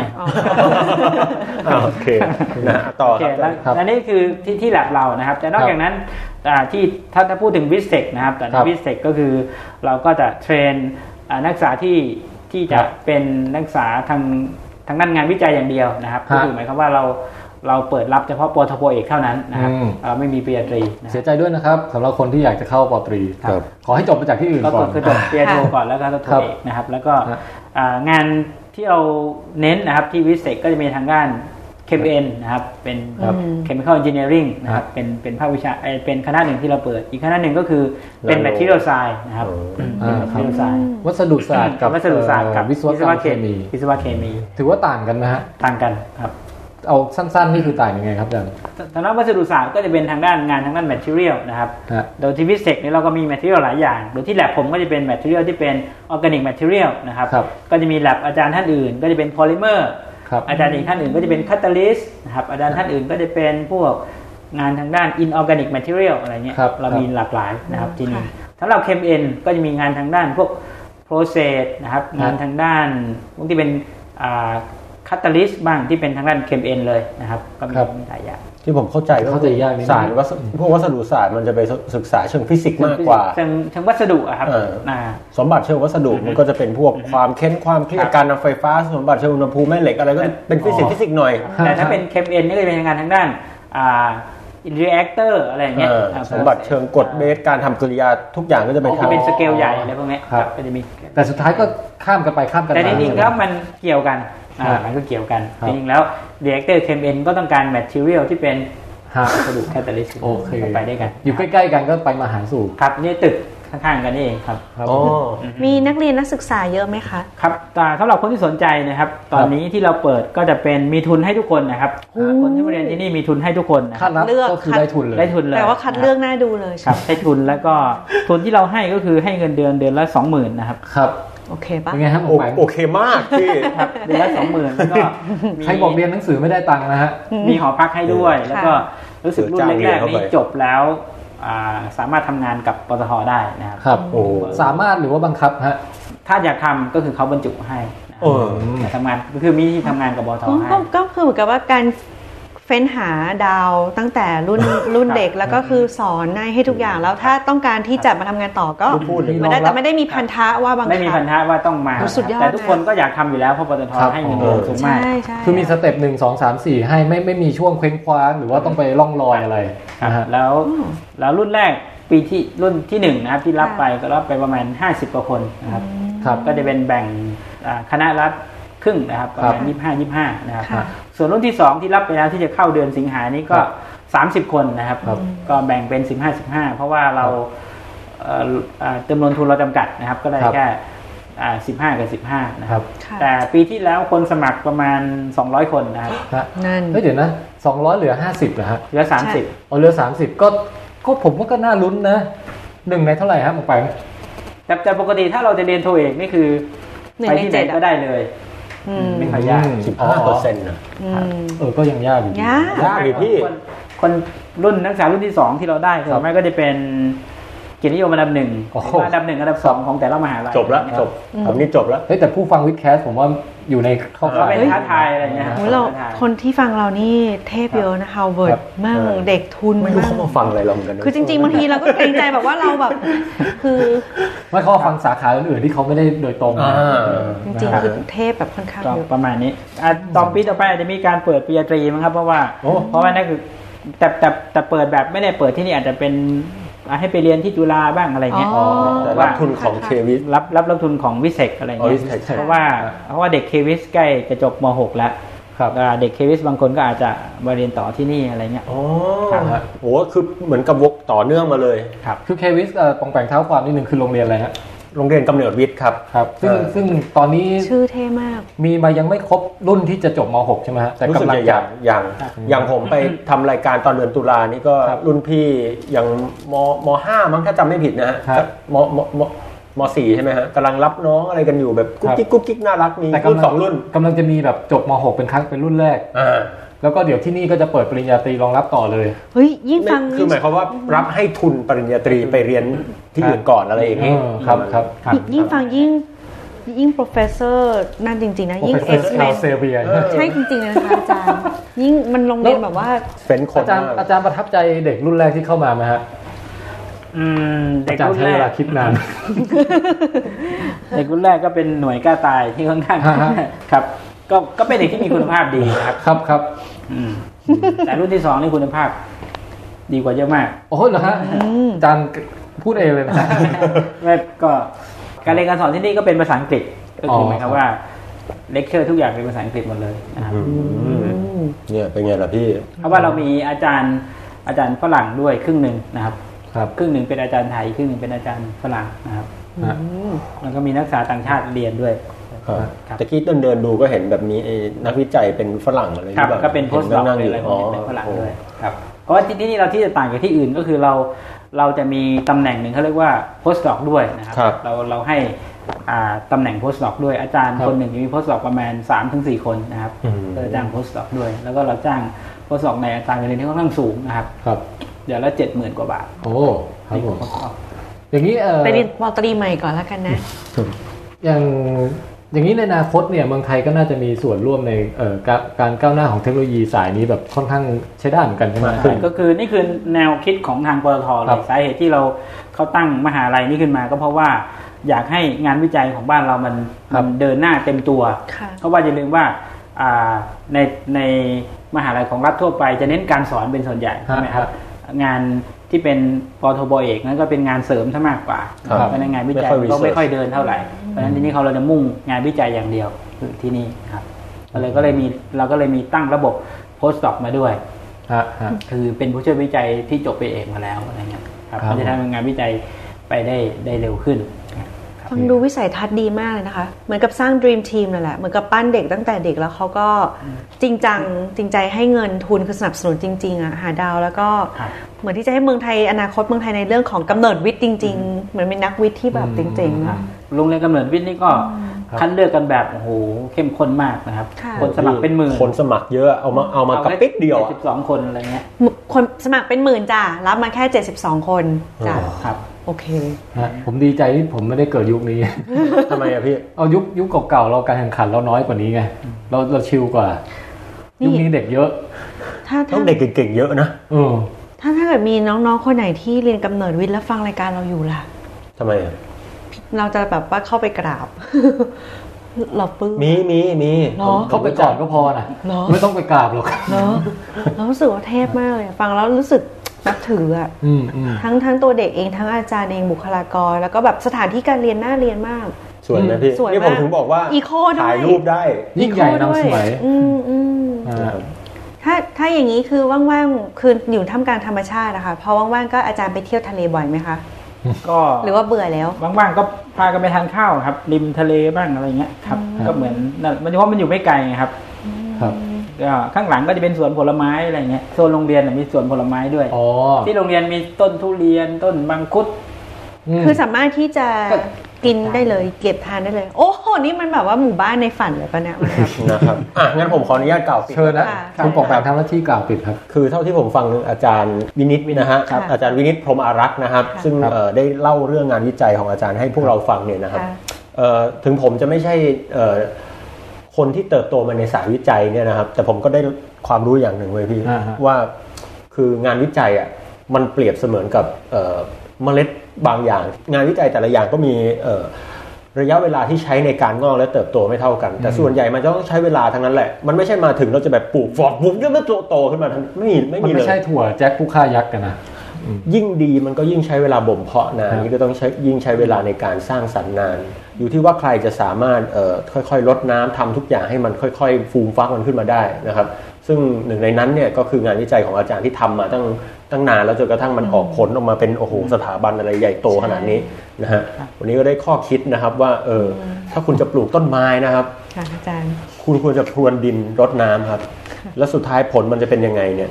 นั่นเป็นสิ่งที่คุณต้องอดทนและเฝ้ารอวันนี้ก็ต้องขอบคุณอาจารย์มากครับขอบคุณมากครับขอบคุณค่ะขอบคุณอาจารย์ที่อดทนกับสามัญชนด้วยค่ะไปดูห้องแลบไหมไปดูค่ะห้องแลบเสียงดังไม่มีใครสนใจเราเลย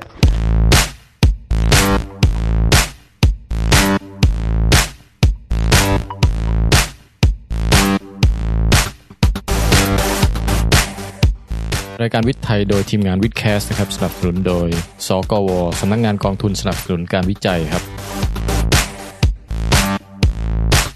ขอขอบคุณเพลงประกอบจากเว็บ bensound.com ครับขอบคุณเสื้อผ้าและทีมงานแต่งหน้าทำผมไม่มีนะฮะติดตามผลงานอื่นๆของพวกเราได้ทางเว็บไซต์ withcastthailand.com นะครับและอย่าลืมไปกดไลค์แฟนเพจ facebook.com/withcastthailand ครับอ๋อนี่ไง OLED ก็เอามาทำเป็นไฟหน้ารถก็ได้ใช่ไหมคะอาจารย์ครับตอนนี้เขาก็จะพยายามทำแผง OLED สำหรับใส่บนกระจกหน้ารถนะครับแล้วก็ดิสเพลย์ออกมาได้ด้วยโอ้ผมเคยคิดอยากมีมากเลยฮะไม่รู้ว่ามันมีจริงแล้วมีแล้วครับตอนนี้ของ Volvo รุ่นใหม่จะดิสเพลย์ตัวข้อมูลลงกระจกนั้นด้วยเลยฮะใส่ Google แบบครับได้หมดอยากเห็นจังปัจจุบันจะใส่แบบประกอบไปกับภาพถนนที่เราเห็นเลยนะใช่ครับก็คือมันตัว LED มันสามารถทะลุผ่านได้ไงครับเราว่านะที่คนทำคือสามารถต้องมาเล่น Facebook ไปด้วยขับรถไปด้วยเนี่ยหนักกว่าเดิมเลยอ่ะเดี๋ยวนี้ที่เขาพยายามทำอย่างนึงก็คือเอาออร์แกนิกโซลาร์เซลล์ไปอินทิเกรตไปกับหลังคาของรถยนต์ครับก็คือวิ่งไปด้วยชาร์จไปด้วยครับนี่พลังงานสะอาดแล้วมีอะไรหลายแบบพอมันตอนนี้อยู่ในขั้นวิจัยต่างๆแต่พอเริ่มออกมาเยอะแล้วเนี่ย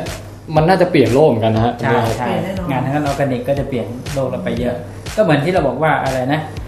จอที่พับได้อะไรเงี้ยที่ม้วนได้ก็เป็นอีกเทคโนโลยีนึงที่จะออกมาอะไรเงี้ยอยากให้แบบว่าอบันจะยังมีสิทธิ์เห็นก่อนแก่เลยใช่ไหมคะมีสิทธิ์เห็นครับมันเทคโนโลยีนี้อีกไม่นานครับประมาณ10 ปีถึงไหมคะไม่น่าถึงครับที่บันแก่แล้วนะ